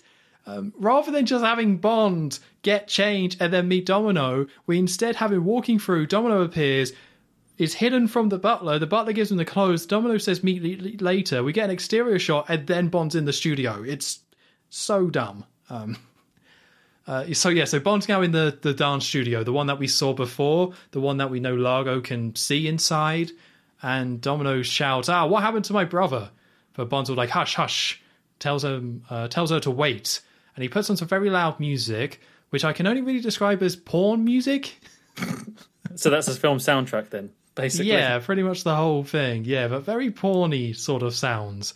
And Largo is in his little kind of room that we know he was in before, his like private office and booth, and he notices the music. So he opens up the wall to take a look inside the studio and he sees Bond and Domino in there. But due to the music, he knows that Bond is talking but can't actually hear him. Like he can kind of hear like a little bit, but not enough to really know what they're talking about. So Bond asks her about the Tears of Valor. What do you know about it? Domino's trying to listen in, and Domino then shows Bond her necklace, which there's like that symbol on it, and Bond doesn't really know what it means, but then asks her, where are we heading? Do you know? And she says North Africa. I don't know if you caught the name of the place specifically, but I didn't really care enough to write it down. It was, hang on, Palmyra. Palmyra, yes, in North Africa. And Bond says, I need to send a message. I need to send a transmission. And he's like, this could be risky to do this, but I'm going to need your help. And Bond says, I'm going to kiss you, and you need to respond like you like it. And he says, I'm doing it for two very good reasons. And one, I'm hoping to provoke a reaction. And the other one, I've always wanted to. So they start kissing, and Bond kind of knows that Largo is watching, which is why he's doing it, and Largo kind of sees them kissing and gets very angry, and he closes the window and then kind of charges out of the room. And actually we like cut straight to him charging into the room, but they've already gone. And then Domino again straight away activates the alarm on the ship, which causes the situation room from before to clear out. Bond then enters the room, goes up to like a machine, starts pressing a load of buttons, and then we cut to Largo still in the dance studio, like holding a picture of Domino and... Is this a picture of Domino and Jack? Or is this a picture of Domino and Largo? I think it's of her and Jack. I thought it was Jack as well, but they don't really show it too well. But this is all very strange, because it just cuts to him holding the picture and he drops it and the frame and the glass breaks. And it's all very dramatic. It's just like, what the hell was that? It's symbolism. No, it isn't. No, it's not. No, it's not. It's just, so weird. Why was that even? There's just so many questions. Like, why was it in there in the first place? Why did he pick it up? Why did he smash it? Why, like, as part of the film? What is this meant to signify? Like, all of it's nonsense. So we kind of see he's just hanging out in that room, and we see Bond enter the little area that Largo was in before, his small, like, secret office area. And he sits down, and then he starts, like, flicking a switch, and he starts, like, sending a transmission. And at the same time, Largo then, like, picks up this axe, like a fire axe, looks at one of the mirrors, and just starts attacking the mirror. And Bond can kind of see him do Symbolism. this. That he's mad? He's attacking himself. Oh. Don't know, I'm just... Carry on. Yeah, very deep, this. Yeah. So he starts just attacking all the different mirrors in the studio, and Bond sees it, and then eventually Largo, like, smashes the music, because I think that was playing the whole time, and the music stops, and as the music stops, we then hear an announcement saying, no, that was a false alarm, and everyone should return to their stations. So Largo then returns to his little room, and this was just... I wouldn't really say I hated it or anything like that. It's just so confusing, so weirdly edited to get this all kind of shoved in here. Such odd logic. I just don't know why this had to play out in such an awkward, strange fashion. Yeah, I mean, it's ultimately, the plot beats here are very, very simple. Bond just needs to send a message out. That's all that really needs to happen here. But it is done in such a roundabout and really dull way. Like, I don't find any of this interesting. Not even... I think that could have been quite a cool bit with Largo losing his temper and smashing the place up. But I don't know if they quite pulled it off. Because, we've seen him act so nice and friendly. Maybe he breaks a bit and, like, lets loose. But ultimately, I think, this bit on the boat was just kind of a bit nothingy. I'm kind of glad that we don't really stay here for very long. Yeah, again, that's another thing, right? Like, a lot of these scenes don't really drag on all that much. I don't think that really saves the pacing. I would still say this is not very well paced. But at least this wasn't that long. But I agree with you. I quite like the idea of let's see a bit of Largo getting a bit wound up and mad. It's just done in such a strange way that I just can't get invested in it. But I like the idea of Largo just being smiley and then just switching to being very quite harsh and smashing stuff. That's quite cool. It's just, no impact due to the way it was done. No. We then cut to MI6. We're back with M. He's at his desk. He's looking at some paperwork. And the Tanner, not Tanner guy comes in to inform that they've received Bond's emergency message. And the message read about North Africa, Palmyra. And so it's really just... all M says is, okay, great. Where's that? Go investigate. Go find out. And then that's that. It's literally just to say, okay, MI6 now know. So the message got through. Yeah, which is another change. Again, not a massive scene, but we don't normally see that. I think I remember we commented that with the Craig era, they tried to get them more into the film later, where the original films didn't really do that. Bond got the assignment, he went and got it done. For this one, they actually do work in M a little bit more. Not a massive amount, but a little bit more. With how long this film is, I think they should have just cut it. But interesting they did want to keep M going as part of the plot. Yeah, it's strange though, because they don't... it isn't British forces that come later on. It's all American, isn't it? So it's not like they sent people to go help Bond. It's all the backup is the Navy, the American Navy. Anyway. Yeah, it's just a gag, really, isn't it? I think we already said it. M's just a comedy character. So this is more just for like, ha ha ha, M, you silly. And then there's some more references to M being silly as well. Yeah, it's just that, really. But anyway, it gave us a little break to then go back to the ship. And very, very strange, very, very, very strange pacing here. We get a shot of looking through binoculars, looking at this big kind of castle fort, stone-looking thing, which is presumably Palmyra. And you see that it's Bond looking through the binoculars, and he's on the boat with Domino, and Largo comes up to them, and they're all just fine. Like, hang on a minute.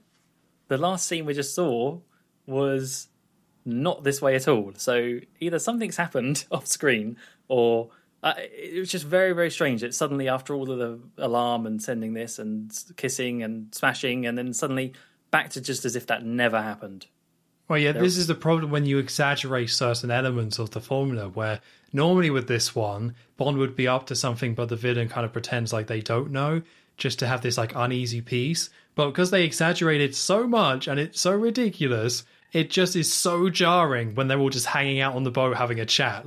No way that would go that way. So yeah, there is kind of a consequence there to them like ramping that up and having it play out in the way it did. Yes, yeah, just a bit jarring. But they go into this Palmyra place, very different looking, obviously, to the one that we saw in Thunderball. That was a very beautiful Bahama house, and this is a big coastal fort-looking place.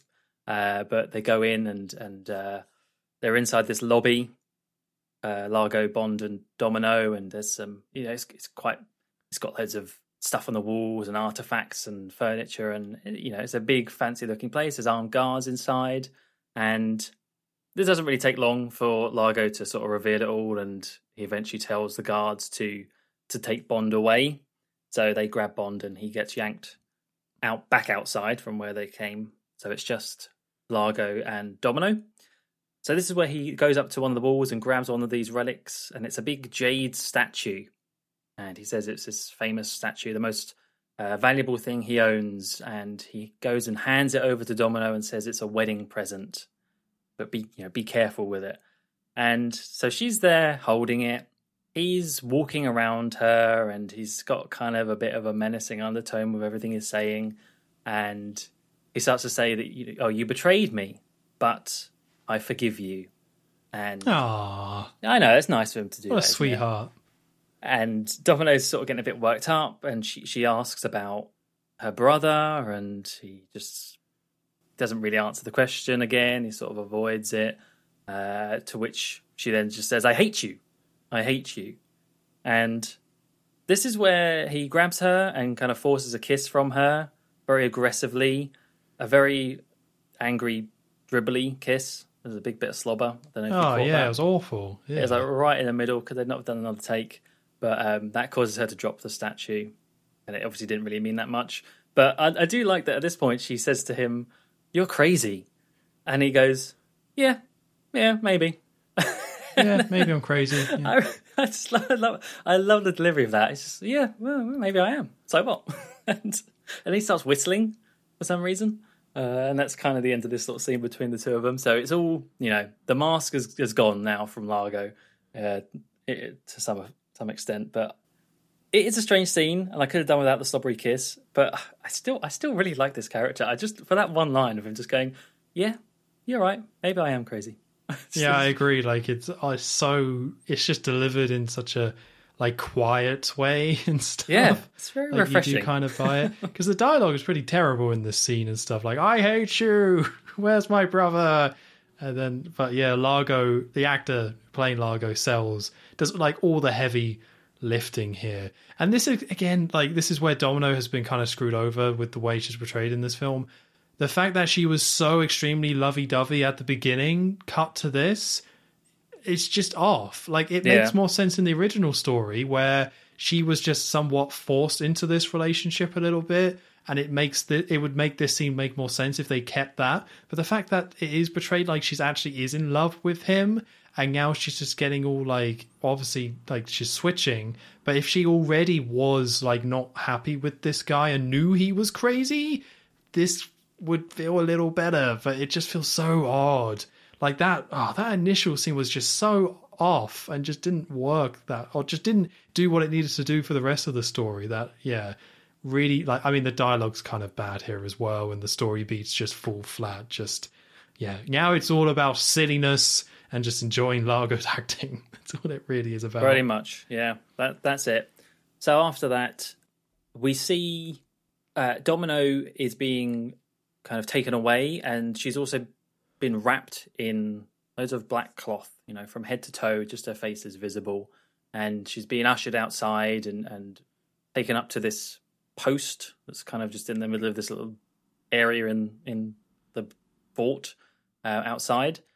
And then we also see where Bond has been taken as well, which is basically this big jail cell looking room. It's a very large room, but it's full of skeletons and vultures. Very, very scary and spooky. And I gotta say, whenever people say about vultures and the vultures are circling, they're meant to be a thing where it's just evokes death and everything. When you see vultures not flying and they're just hopping around on the floor, they kind of lose that angle.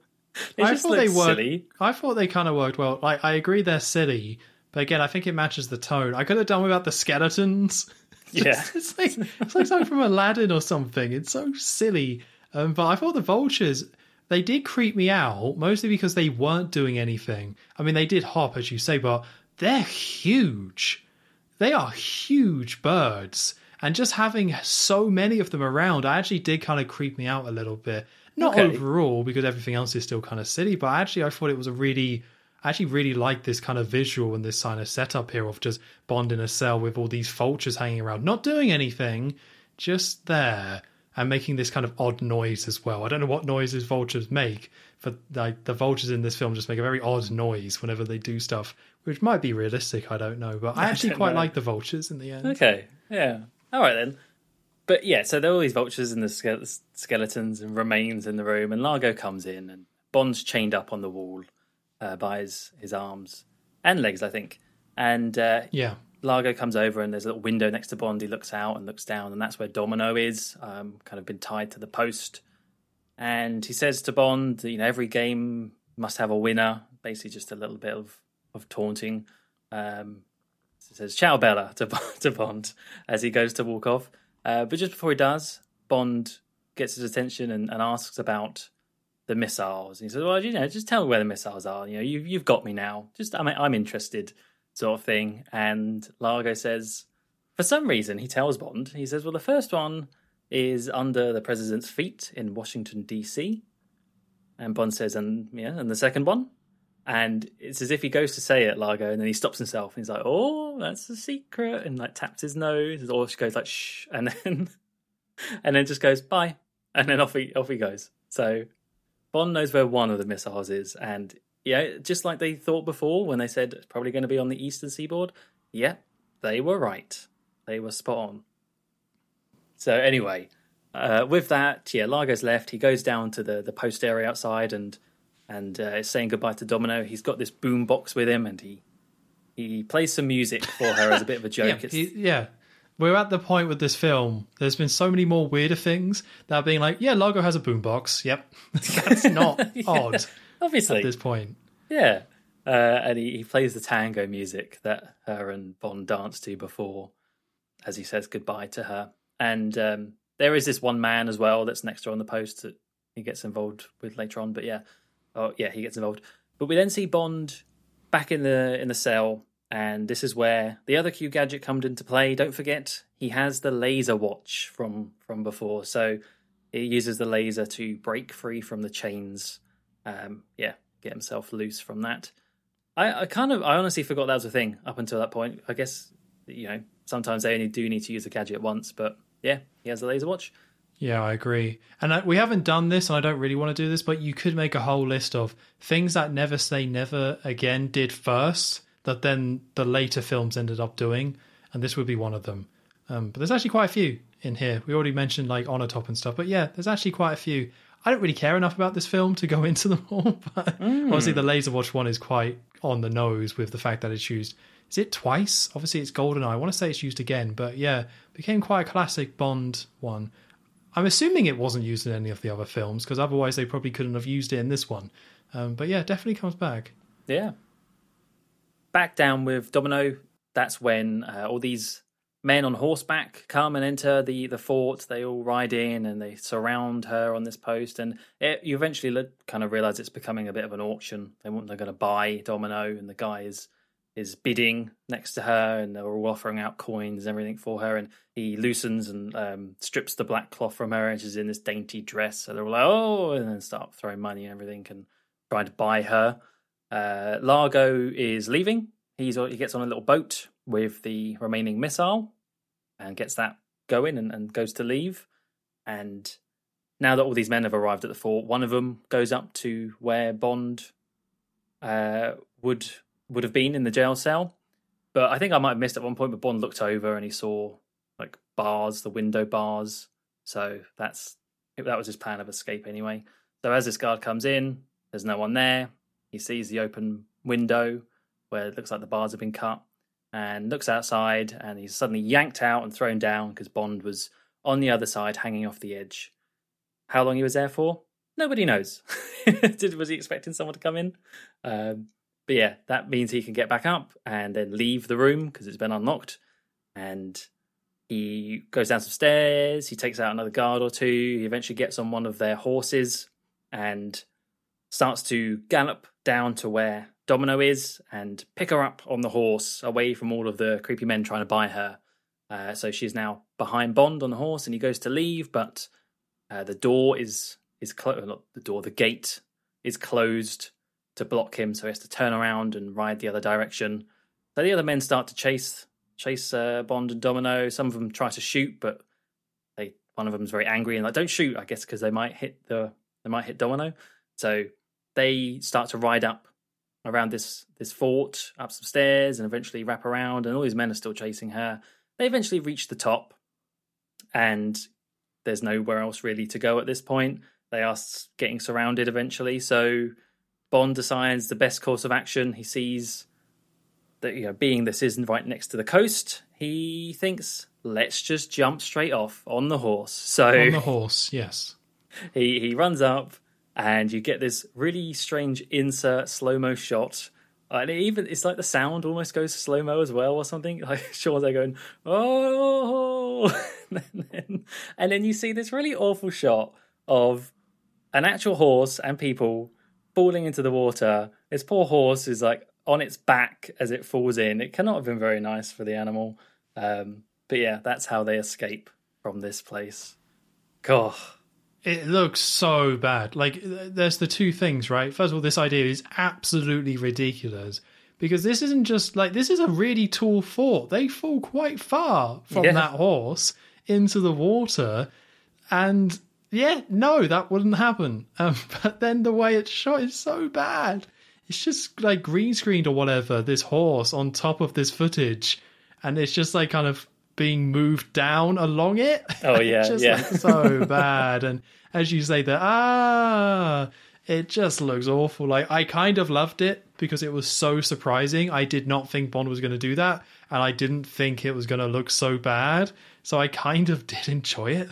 Like, and they don't even show it land, which obviously you can't. They have to cut it off and then just hear the splash, and then they just cut to Bond and Domino swimming in the water because they can't show it. No, I think, Joe, what? I think this is a difference then, actually. Okay. So I'm guessing your version was it a UK version or was it a region 3 one? Well, it was the Blu-ray. I don't have it next to me. So did you, when you watched it, was there a shot of them actually falling in the water, an actual horse falling in the water? No. Oh, okay. So the version I watched does have that, but that was cut in the UK release. Oh, right. Yeah, I must have the UK one, though. Yeah, like for me, you don't see it. It cuts that off. You hear it stops. You hear a splash, and then it cuts to Bond and Domino swimming under the water. Interesting. Yeah. So they did actually do it where a literal horse is clearly pushed off and falls in the water with them. Oh, so, God. Yeah, it looks awful because, as I say, the horse, it falls at a weird angle, like it's right on its back. It's an angle of a horse that you'd never really see. A literal upside down horse. Never wanted to see. No, and it's just, you just watch it and think, oh, that poor horse. But I think I would have preferred your version, actually. You don't need to see that. Yeah, I mean, it plays more into the comedic angle that you don't see it, really. Yeah, exactly. This is complete nonsense and comedy. Like, even before this point, there's a really silly bit where Bond's, like, on the horse, gallops past some men on the horse. But I think what happens is that he goes so quick, it kicks up a load of dust, and then the guys on the horse go into the dust and fall off because of it. Ah. And the music is just really quite wacky as well and strange. And we haven't even got to the fact that Domino was trying to be sold there. Like, oh, God. But yeah, the horse stuff I kind of did enjoy because it was just really stupid. Enjoy is a strong word. But it was just so silly and nonsense that I was kind of along for the ride at this point. But yeah, the Domino being sold stuff, it just goes back to what we were saying before. She is treated like such just a like sex object in this film, to the point where she's literally almost purchased. Yep. Literally, that almost happens. Not even prostitution. We're talking about like, I will own you, sexy woman. Like, and she is sold. It's like, again, it's not like you can't have something like this in a film, but when you just put it all together for one of your core central characters, it's all she's really used for. Like, that's the only way she's used for, and it's gross. So, yeah, and especially the way like the men buying her are portrayed as well. Again, very stereotypical. Yeah. And it's just quite nasty, and it's just, yeah, quite, again, another really uncomfortable scene to kind of watch. And then, yeah, it goes from that, Domino almost being sold by all these horrible stereotypes and stuff, to like Bond jumping off a thing on a horse. Like, it just becomes then really wacky. It's like, this is just very strange. All very strange. It's a shame, really, because I didn't. If it weren't for the selling a woman and the horse jump and the weird slobbery kiss, I thought this bit in Palmyra could have actually been quite interesting, because, as I say, it's very different than Thunderball. It's not some fancy-looking villa. It's definitely a change of scenery, and it could have been. I think it could have been quite a cool location. I don't know if this place was real. It looks real in some of the shots, but as far as just like iconic places to film at, I thought that was actually not a bad choice to switch it up like that. But then it's just everything that happens here just kind of sucks, so it doesn't really matter in the end. Yeah, I'm with you. Like, this stuck out to me. Again, it's another thing that when I watched this before as a kid, I remember it taking place in Africa. Like, I remember this place, not the specifics, but I remember it.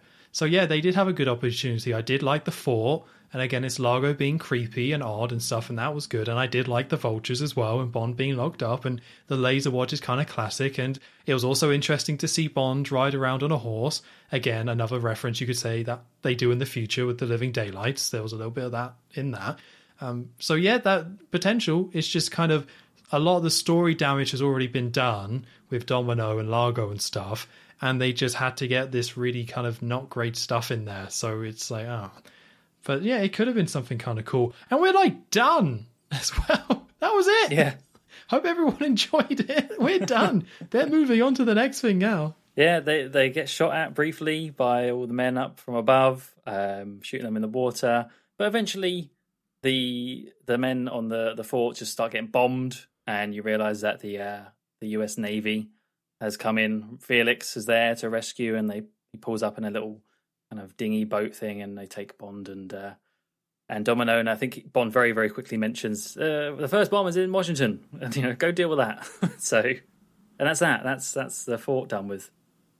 Yeah, I'm just going to say this now because we haven't talked about Felix yet, but I actually did end up quite liking this Felix in this film. Oh, really? Yeah, I actually thought he just worked well against Sean Connery and Bond.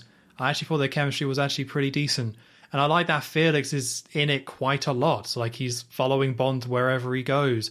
I like the presence that he has, and the actor seems kind of likable. And yeah, I thought decent chemistry. So actually, I ended up kind of liking Felix in the end. I didn't really like this Felix. Okay, right. Yeah, well, I think for me, they just make him seem quite stupid. Or maybe not stupid, but just they didn't want to have any scenes with him and Bond together until the end, I guess. So he's always just there right at the last minute. And then it just seems silly. It's like he's suddenly at the last second, oh, Felix is here, it's okay. Is it he can clean up. But I mean, yeah, I think the two of them at the end with the final battle scene is all right. But I just think the way they used him up till now, I don't know, it's just kind of became a bit of a joke to me. It's just, oh, Felix is suddenly here. Yep, all right, of course. Scene's over, so he's got to show up. I think you're right, but I think that is the joke. Like, yeah. I don't think I think that's deliberate, so I can kind of get on board with that. So we're done with that place. So we then cut to a sub going underwater. So like the Americans have shown up in a sub. So we cut to Bond having a shower with Domino in the sub, just washing each other. Because I guess now they're a couple or something. I think he makes some sort of comment about it. I really don't care. So Bond's like, Domino looks sad, and Bond's all like, what's the matter? And Domino's all like, oh, you're going after Largo. And Bond's like, well, I have to go after Largo. And Domino's like, well, I want him as much as you do, but maybe I don't hate him enough to risk losing you. Oh. And Bond says, I wouldn't want to risk losing me either. And they kiss? Oh, what did I miss? Like, why are they showering? Why is she in love with him now? Like, God, it's terrible. It's just awful. That might be the worst line of the film, actually. Yes. Oh, it's so bad. So this is when the film takes a turn, right? Like, I think even with the Africa stuff being off, I think there was still a strange entertainment with it. And a lot of the knee stuff I did somewhat enjoy. So after not enjoying the clinic, somewhat enjoyed some of the knee stuff, some of the Bahamas stuff, even the Africa stuff. Kind of, I wasn't really off it, like falling off yet. This scene is when I was like, oh God. This scene was bad. And I don't think it ever gets good again until like the credits roll and I can do something else. Yeah, until you can stop watching. Exactly. Like that line is like the tipping point of like, just to let you know, this film's going to suck for the rest of it now. Sorry, guys. Like, this is your like, get the hell out of there. The alarm's going off. Yeah, I think you're right there. Yeah, so the radio goes off saying, Commander Bond, and they kind of explain that they defused the bomb in Washington.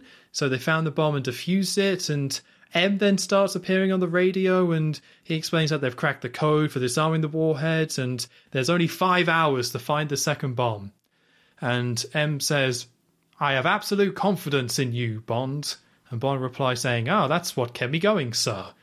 And then M says, I'll be brief as I know you have your hands full. Of which, because Bond and Domino were kissing, Domino laughs because of the innuendo of it all. Which is like, no. That's not how you do these jokes in Bond films. You don't have the character laugh at that joke. That's so dumb. Stop getting Bond wrong. It's just not quite right. She should not laugh at that. Be like, tee hee hee hee hee. He certainly does have his hands full. You're not supposed to react. Because I actually quite like Bond's line about, that's what kept me going, sir. I actually kind of thought that was kind of funny. But just, God. So then M says, like, if you pull through, I'll offer you lunch at my club.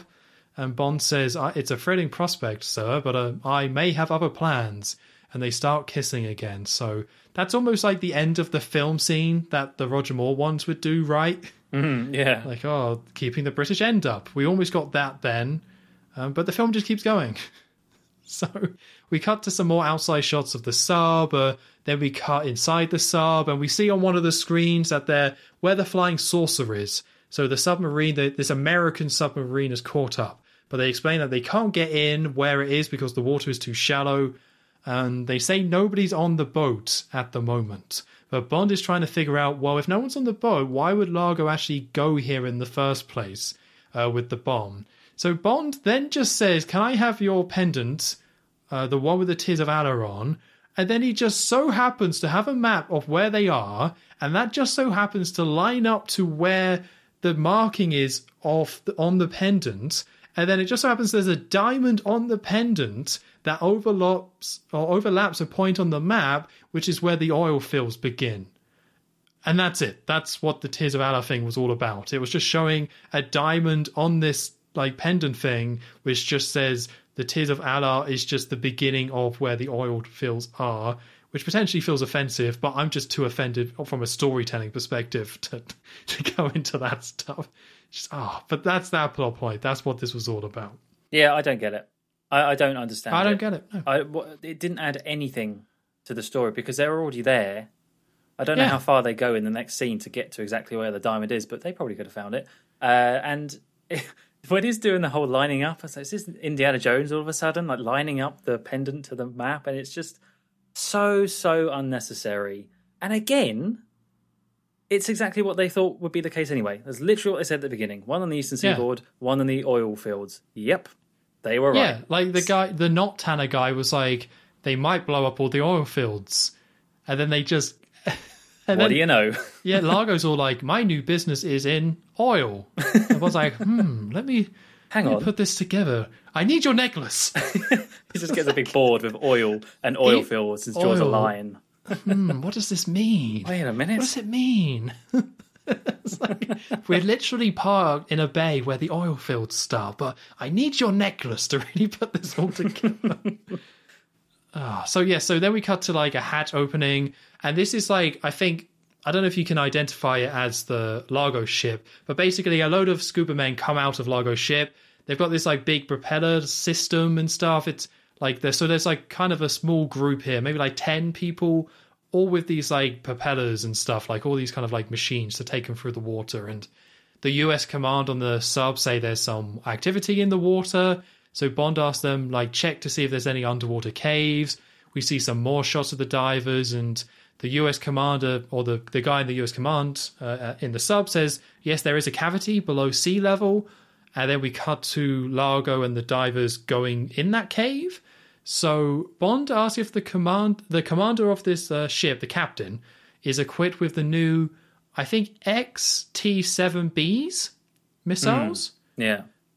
And he's all like, well, that's top secret. How do you know about that? And Bond says that he got it from a Russian translation of the service manual. And he's like, sorry. But then we cut to the shot of 2 missiles being fired from the submarine. And they get launched into the air. And then they open up to reveal Bond and Felix inside each of them. And then they start hovering in the air with like steam and stuff coming out. And they're just like hovering devices. And there's footage of this small village nearby just looking at them do this. But then we just cut to them like on the shore putting on scuba suits. It's so cool. Best gadget. It's just the most pointless thing I've ever seen. Like, oh, well, we can't. I'm not swimming. Put me in the missile. I ain't swimming up to the shore. It's like they're right there. But instead of just swimming or getting a boat, they fire themselves out of missiles just to then go back in the water. It's like, oh my God. It's pathetic. And the reason why I say it's pathetic as well, not just because it looks terrible and, as you say, it looks doesn't really make any bad. sense. I do wonder if this was meant to be a sort of an attempt at... I mean, it's a jetpack, basically. It's like it's the jetpack thing. So I wonder if they're like, Thunderbolt did a jetpack, so we can do one better and do a jet missile thing. It's just, I don't know if there was any connection there, but maybe. Either way, it's just bad. Just awful. The only thing I can think of is, again, like editing and stuff. Like, this is a long film. Maybe it would have made sense, but they're trying to keep it moving forward. They're not very successful at it, but stuff just kind of happens. And that just very much just happens. It looks bad. The comedy of the villagers, just looking at them, is bad. Just kind of bad.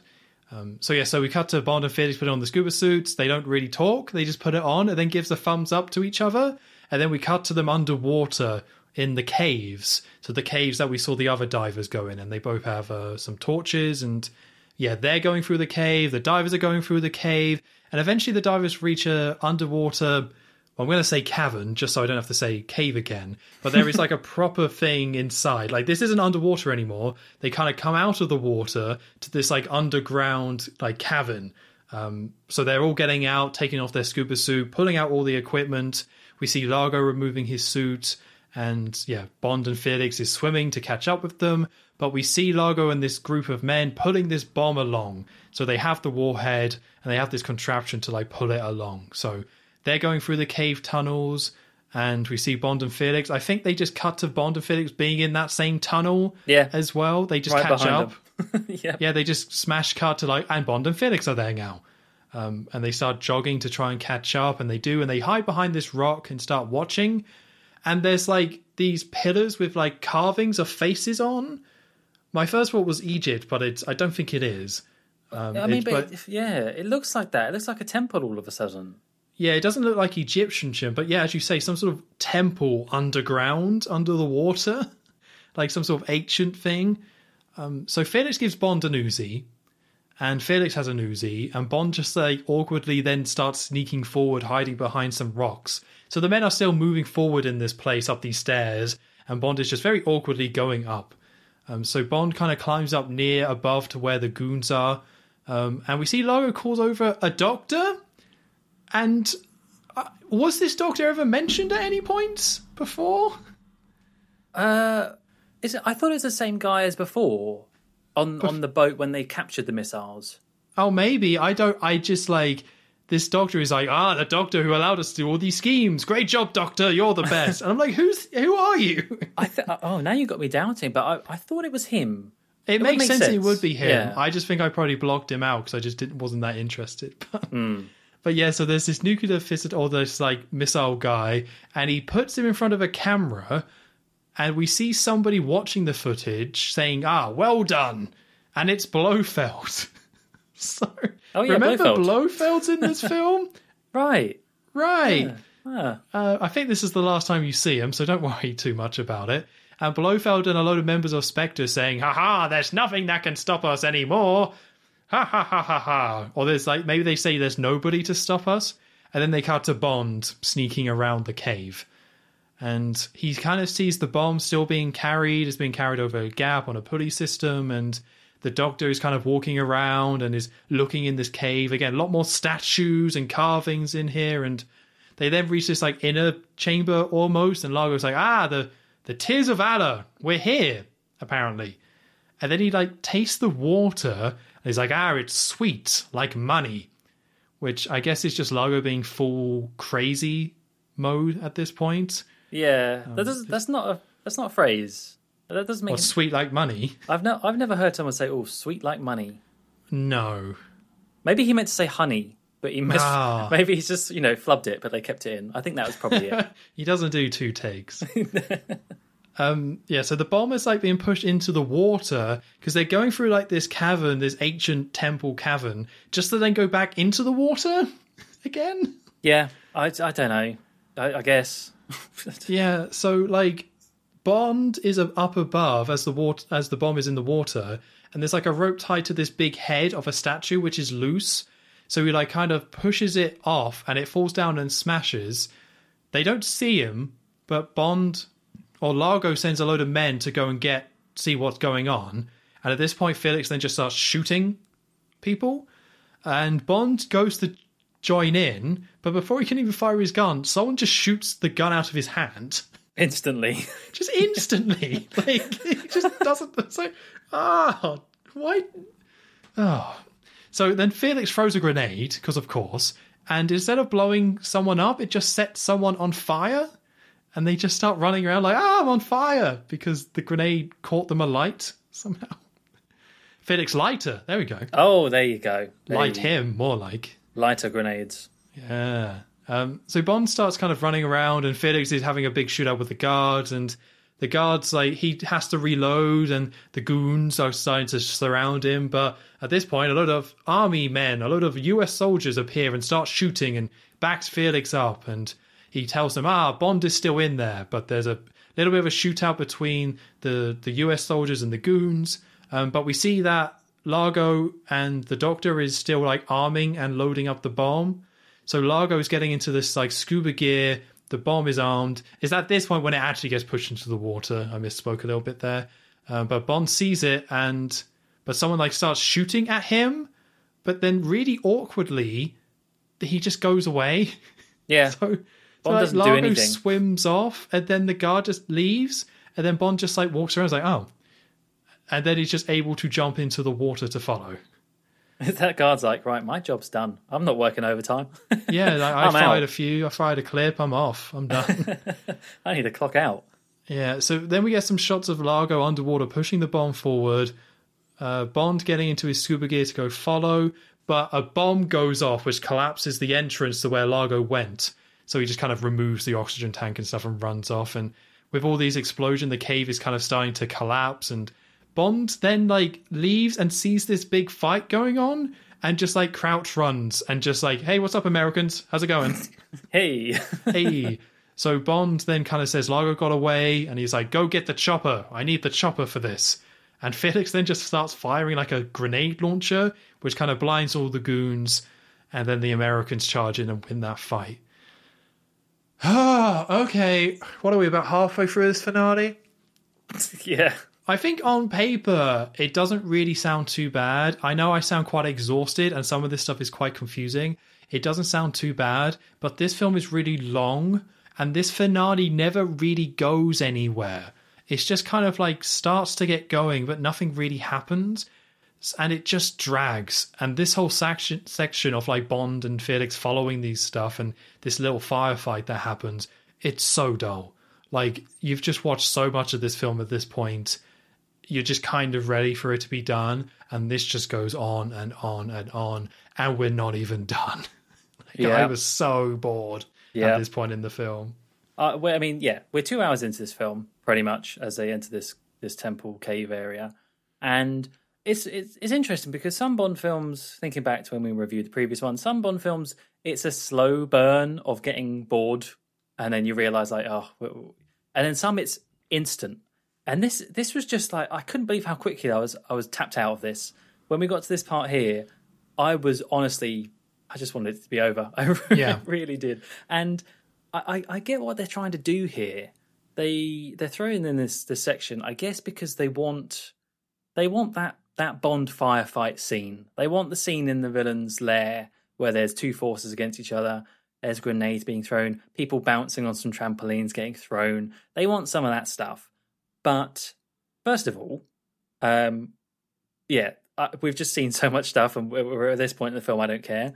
Second, it's not very interesting in terms of the action, as Tom says. It's really quite like there's not much to it in terms of an actual shootout or anything interesting. It's not crazy enough to be interesting like other ones. And third, in terms of a set, it's not an awful set. I'm not going to bash that completely, but it's not huge. It doesn't have like that scale to it that makes it seem really interesting and proper end of the film type place.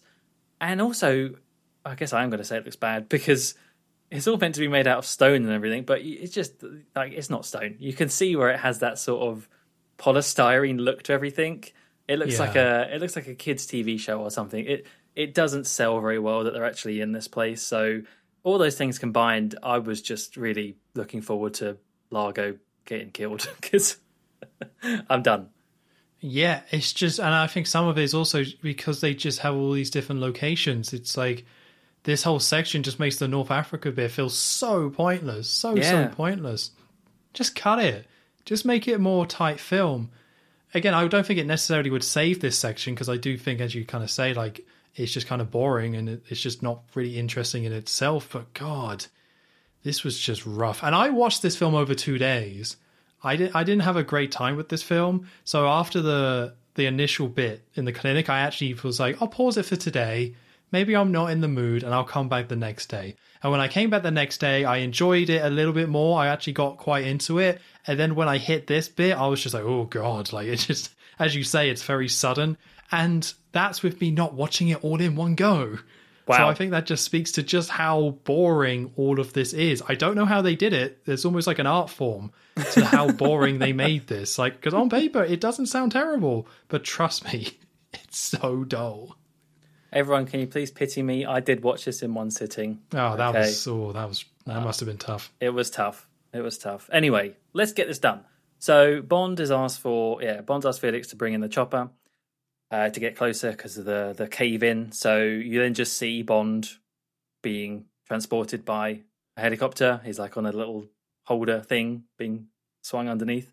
And he is then dropped a bit further on, it's like a well, isn't it? He says the well, the Tears of Valor well.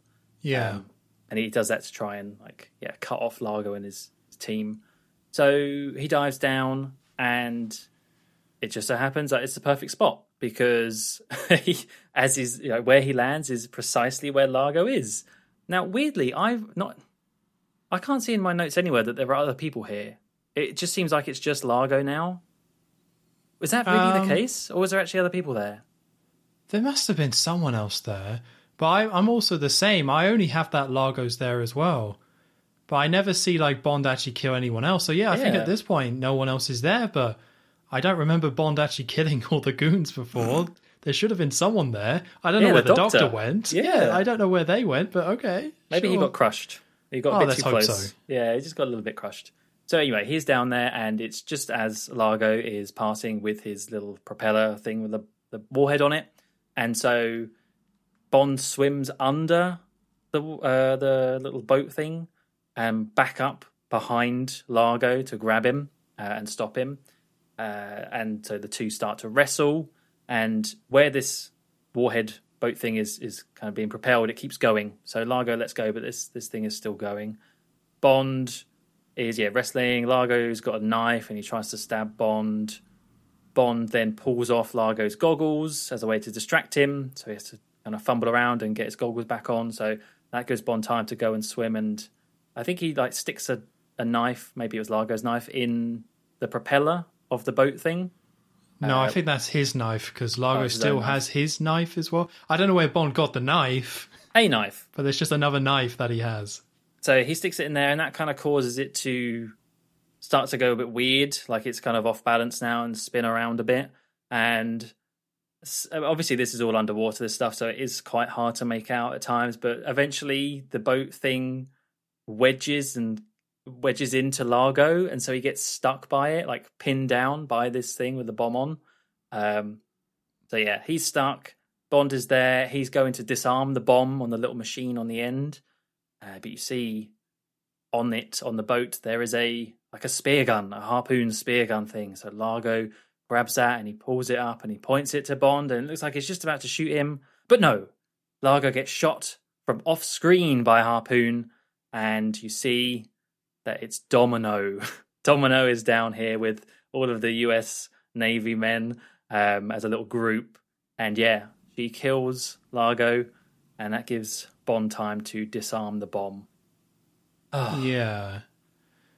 I don't think it's a bad little scene in terms of Bond fighting Largo and stuff, but it's obviously by this point just too checked out to care. And also the Domino, that story beat of her getting her revenge, nah. Like, yeah. You didn't earn that. Never say never again. Don't pretend like you did. I would have just preferred if Bond killed Largo. To me, that makes way more sense. They have a bit more of a stronger connection, but I guess they just got to cram in this plot point because it's quite core to the original film and story. It just kind of exposes how bad that is. But I thought the little fight was okay. I just didn't care.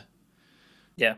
And it was, again, we said this, despite moaning about how long this film feels, it was quite a quick thing. It was over relatively quickly.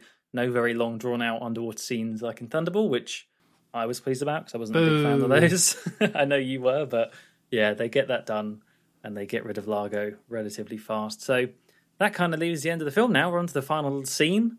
We cut to Domino in a swimming pool underwater doing some swimming, and she gets out the pool. They're in some very fancy villa now, and she walks over to Bond, who's laying down by the pool relaxing, and she brings him some cocktails, but it's not a martini. It's like a sort of pina colada looking thing, and Bond's like, I usually have a martini at 5, but yeah, none for him. No.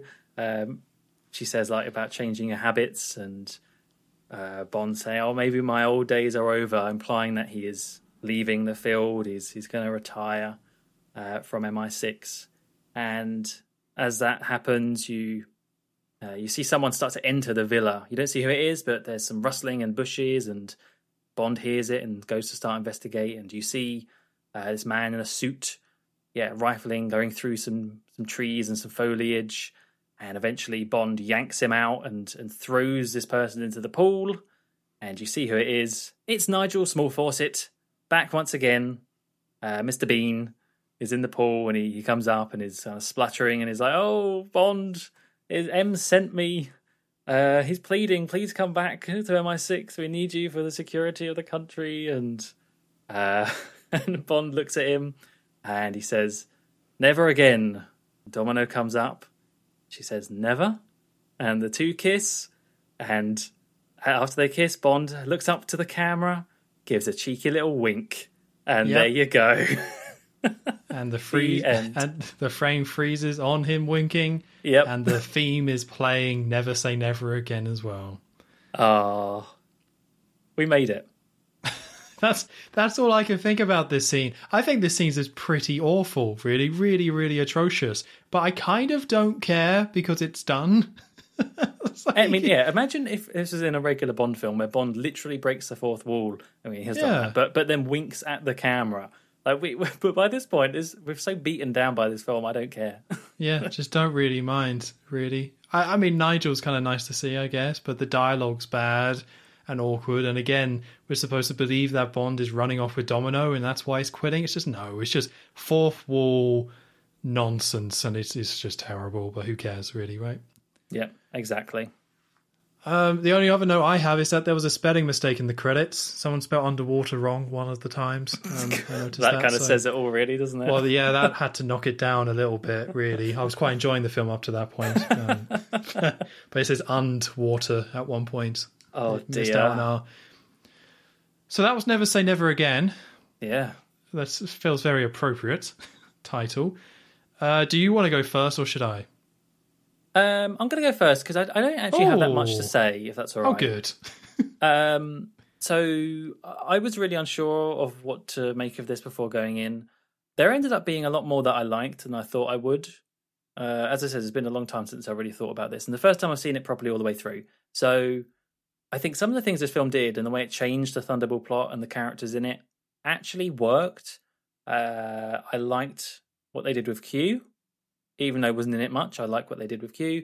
I really liked Largo. We've said it enough times in this review, but I think Largo is kind of the standout character from this film. And it's so bad that I don't even know the actor's name. But what he did and just like the weird way he played him, the unstable nature of him, it really gave me kind of Zorin vibes. So you could argue that was like another thing that sort of they did before the official films, because I really thought he was like Zorin. And that's a good thing. Like kind of weird, but engrossing. You can't take your eyes off the way he does things. So bonus points for Largo and Fatima as well for that matter. I thought kind of similar reasons. She's just weird but fun to watch. And even Sean, I think it could have been really bad. It could have been really bad if Sean kind of went back into this and really didn't care and was literally doing it purely for the paycheck. But I do get the impression that he, I don't know how much effort he put into, but you know, getting fit for it or anything. But he doesn't look terrible on screen. Or what they do with him and the stunts and the stuntmen, they did it well. So I actually bought Sean being back as Bond really quickly. I did moan about the hair. I think the hair is a bit off-putting, but that's just his hair, I guess. That's not actually his hair, but it's what they did with it. So there was a lot of stuff that I liked. There's also a lot of stuff I didn't like. No, come on. Domino is awful. I'm not going to repeat. She's just really a waste of that character because we really quite liked her in the original Thunderball. I thought it was a really good character in the original. Not much action at all. And what there is, I didn't like. The one chase in these I thought was the best part. The music we've barely talked about in a good way because the music is awful, and it really goes to show how important the soundtrack is and the score is for these films. When it's bad, it's bad. There was a proper Bond film we talked about that, about the score. Oh, it was I can't. It might have for been me. It was For Your Eyes Only. Yeah, but I know you didn't really dislike that. I didn't much. mind that one, but I can't remember which one it was now. But yeah, so this one is like that on steroids. It's just. It's really, really. It takes away from the film. I think I remember you saying that like a score should never take away from the film, and it does for so many scenes in this film. And yeah, the fact that it dragged so quickly at that last scene, and I also put here overly pervy, even for a Bond film, and made me uncomfortable. And so yeah, I think things I liked, but a lot that I didn't like. And so when I was working out where to put this, because we are going to rank this. Obviously, it's not our official rankings because we've done that now. We did our final episode of the 25 Eon films, but in putting this in the 26 film list now, I am going to put this at 26. Wow! It's still going at the end. Even the worst proper Bond film, which for me was Live and Let Die, I think still is better than this. And I as well as, I guess that's for all the reasons I just said, but also it got to me more that this just wasn't a Bond film. What they did was still pretty good with some things, but it wasn't Bond. And they can call characters M and they can call characters Q and they can have Sean, but the core elements just it didn't mesh well enough for me to even consider this being like, you know, I'm in a Bond mood. What film should I watch? I would never go with this one. I would go with my worst Eon Bond film before this. So yeah, it's going at the bottom, I'm afraid. Wow, well that simplifies things. Yeah, it really does. Shove it right in at the bottom. Yeah. Wow, so you think in the Battle of the Bonds, It's Octopussy over Never Say Never Again. Yes, well, that's not saying much because it's only 2 places higher. Not saying much, is it? Oh my god, what a horrible year. I know, right? What an awful, awful year. So I'll try not to repeat anything you've kind of said. So I kind of went into this wanting I was up for a different kind of take on Bond. I knew this was something different, so I was up for it being a little bit different. And everything I knew about this film was that, yes, Sean Connery is old, but they kind of lean into that and make that work, oddly. And I did not get that at all. I don't think this is really all that different, because I think so much of what's in this film is taken from the main series. It's more just like kind of exaggerated and more over the top. And I was very surprised at the comedic tone, but I wouldn't really say the comedic tone is what bothered me about this film, because I actually found myself kind of being okay with that. I was actually kind of okay with this being a silly Bond film, having fun with it being more joke focused and just having constant jokes in every scene. This, like, a lot of the jokes didn't make me laugh, but I didn't really mind that tone and approach. What did kind of bother me, though, is just the editing is horrendous. It's just so poorly kind of put together. They try and cram so much stuff into this film, and considering how much they cram in, they didn't necessarily do a bad job, I suppose, with some of these scenes, because some of these scenes are allowed to breathe a little bit more. And it's not like frantic, it's just really like just not fun or enjoyable to watch and take in. And in my head, this film has kind of been separated into 3 chunks, as I've already kind of mentioned. The first third, awful. Just a complete mess, horrible editing, really just focusing on the wrong things. I didn't really like that intro bit and stuff, just really not great or interesting, and I didn't like a lot of the changes they made to the plot. And then it kind of starts to get going. It's like, okay, I'm enjoying this. It's a little bit more of a Bond adventure. The editing's a little bit better. It's, okay, we get some classic Bond stuff in here. That's cool. Fatima is starting to kind of come into our own a bit. Okay, I'm enjoying this. But then it just like shifts gears again and just becomes this just weird, boring film. It's so dull, the last third of this. But if it could just be a little bit tighter, focus on the things that do work, which is some of the comedy, and I think the comedy tone does work. You know, take out some of those more harsh elements, take out some of those story plots that's not needed. Like, it could have been a lot better, because you had, as you say, I agree with you, Sean Connery seems to actually be enjoying himself. Like, this is him having his final film and enjoying it, which is something we saw with Roger Moore and something we saw with Daniel Craig. Sometimes that can be a real boost. And I think we actually saw that here. So you had a kind of a decent version of Bond. You had a really good villain.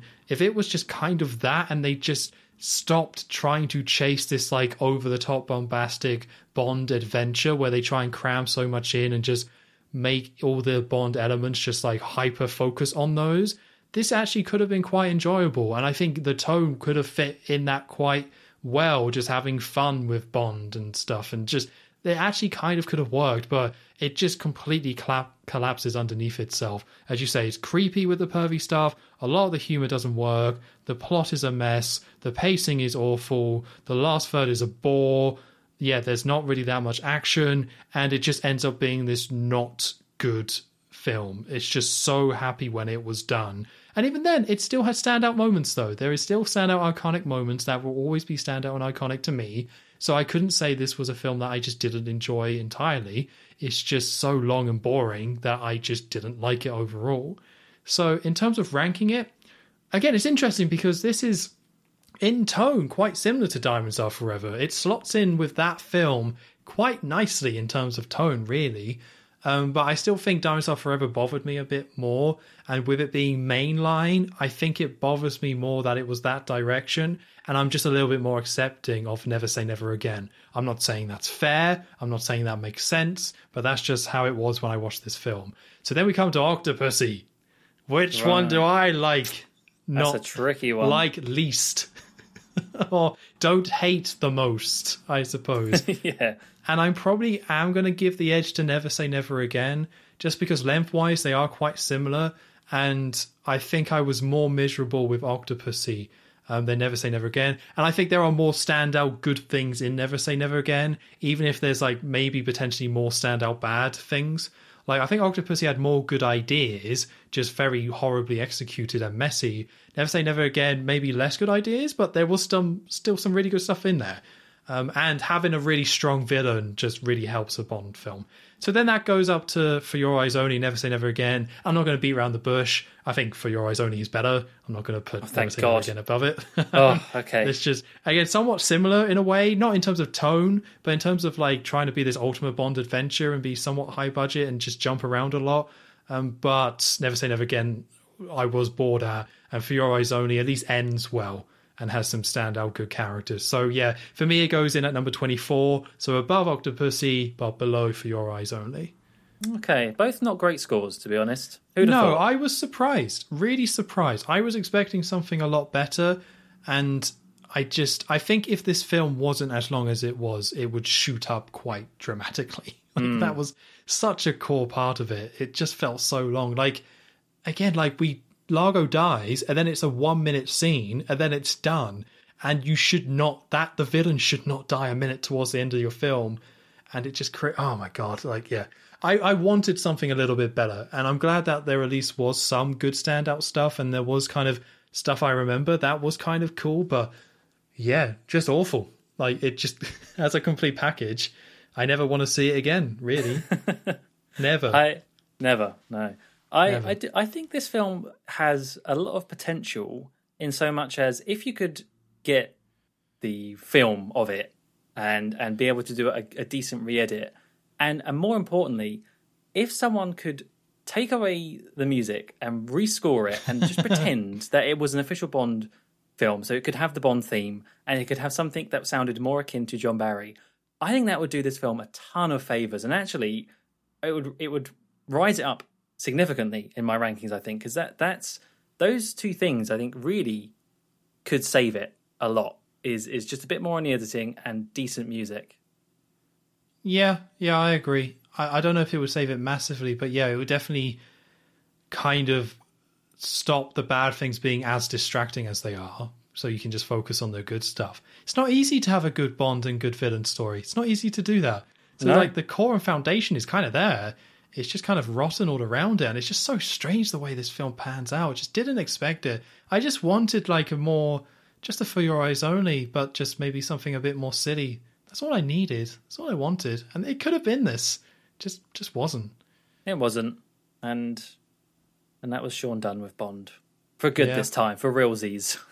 Yeah, like actually, he had to wink and stare at the camera to make that super clear that he is done. Unless you count the game. But I guess not. Yeah, probably not. So, yeah, I guess I would say it's been nice doing this episode. But I'm still glad we did it. Like, we had to do it, right? We had to watch it. I'm glad I now know.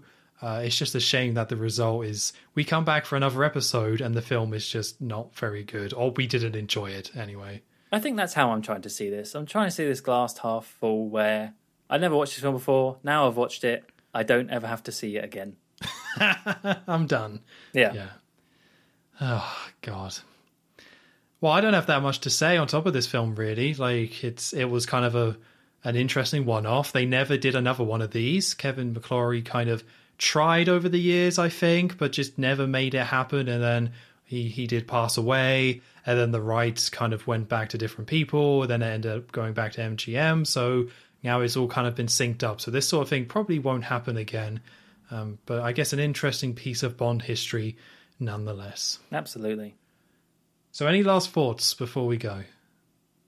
Any last thoughts? See, by saying that, you've now made me think of Largo and his creepy ear nibbling again. Oh, there we go. By me not wanting to think of it. It's like, don't think of an elephant. What'd you do? Now I've just got that in my head. Thanks, Tom. So it wasn't a complete waste of 5 hours then.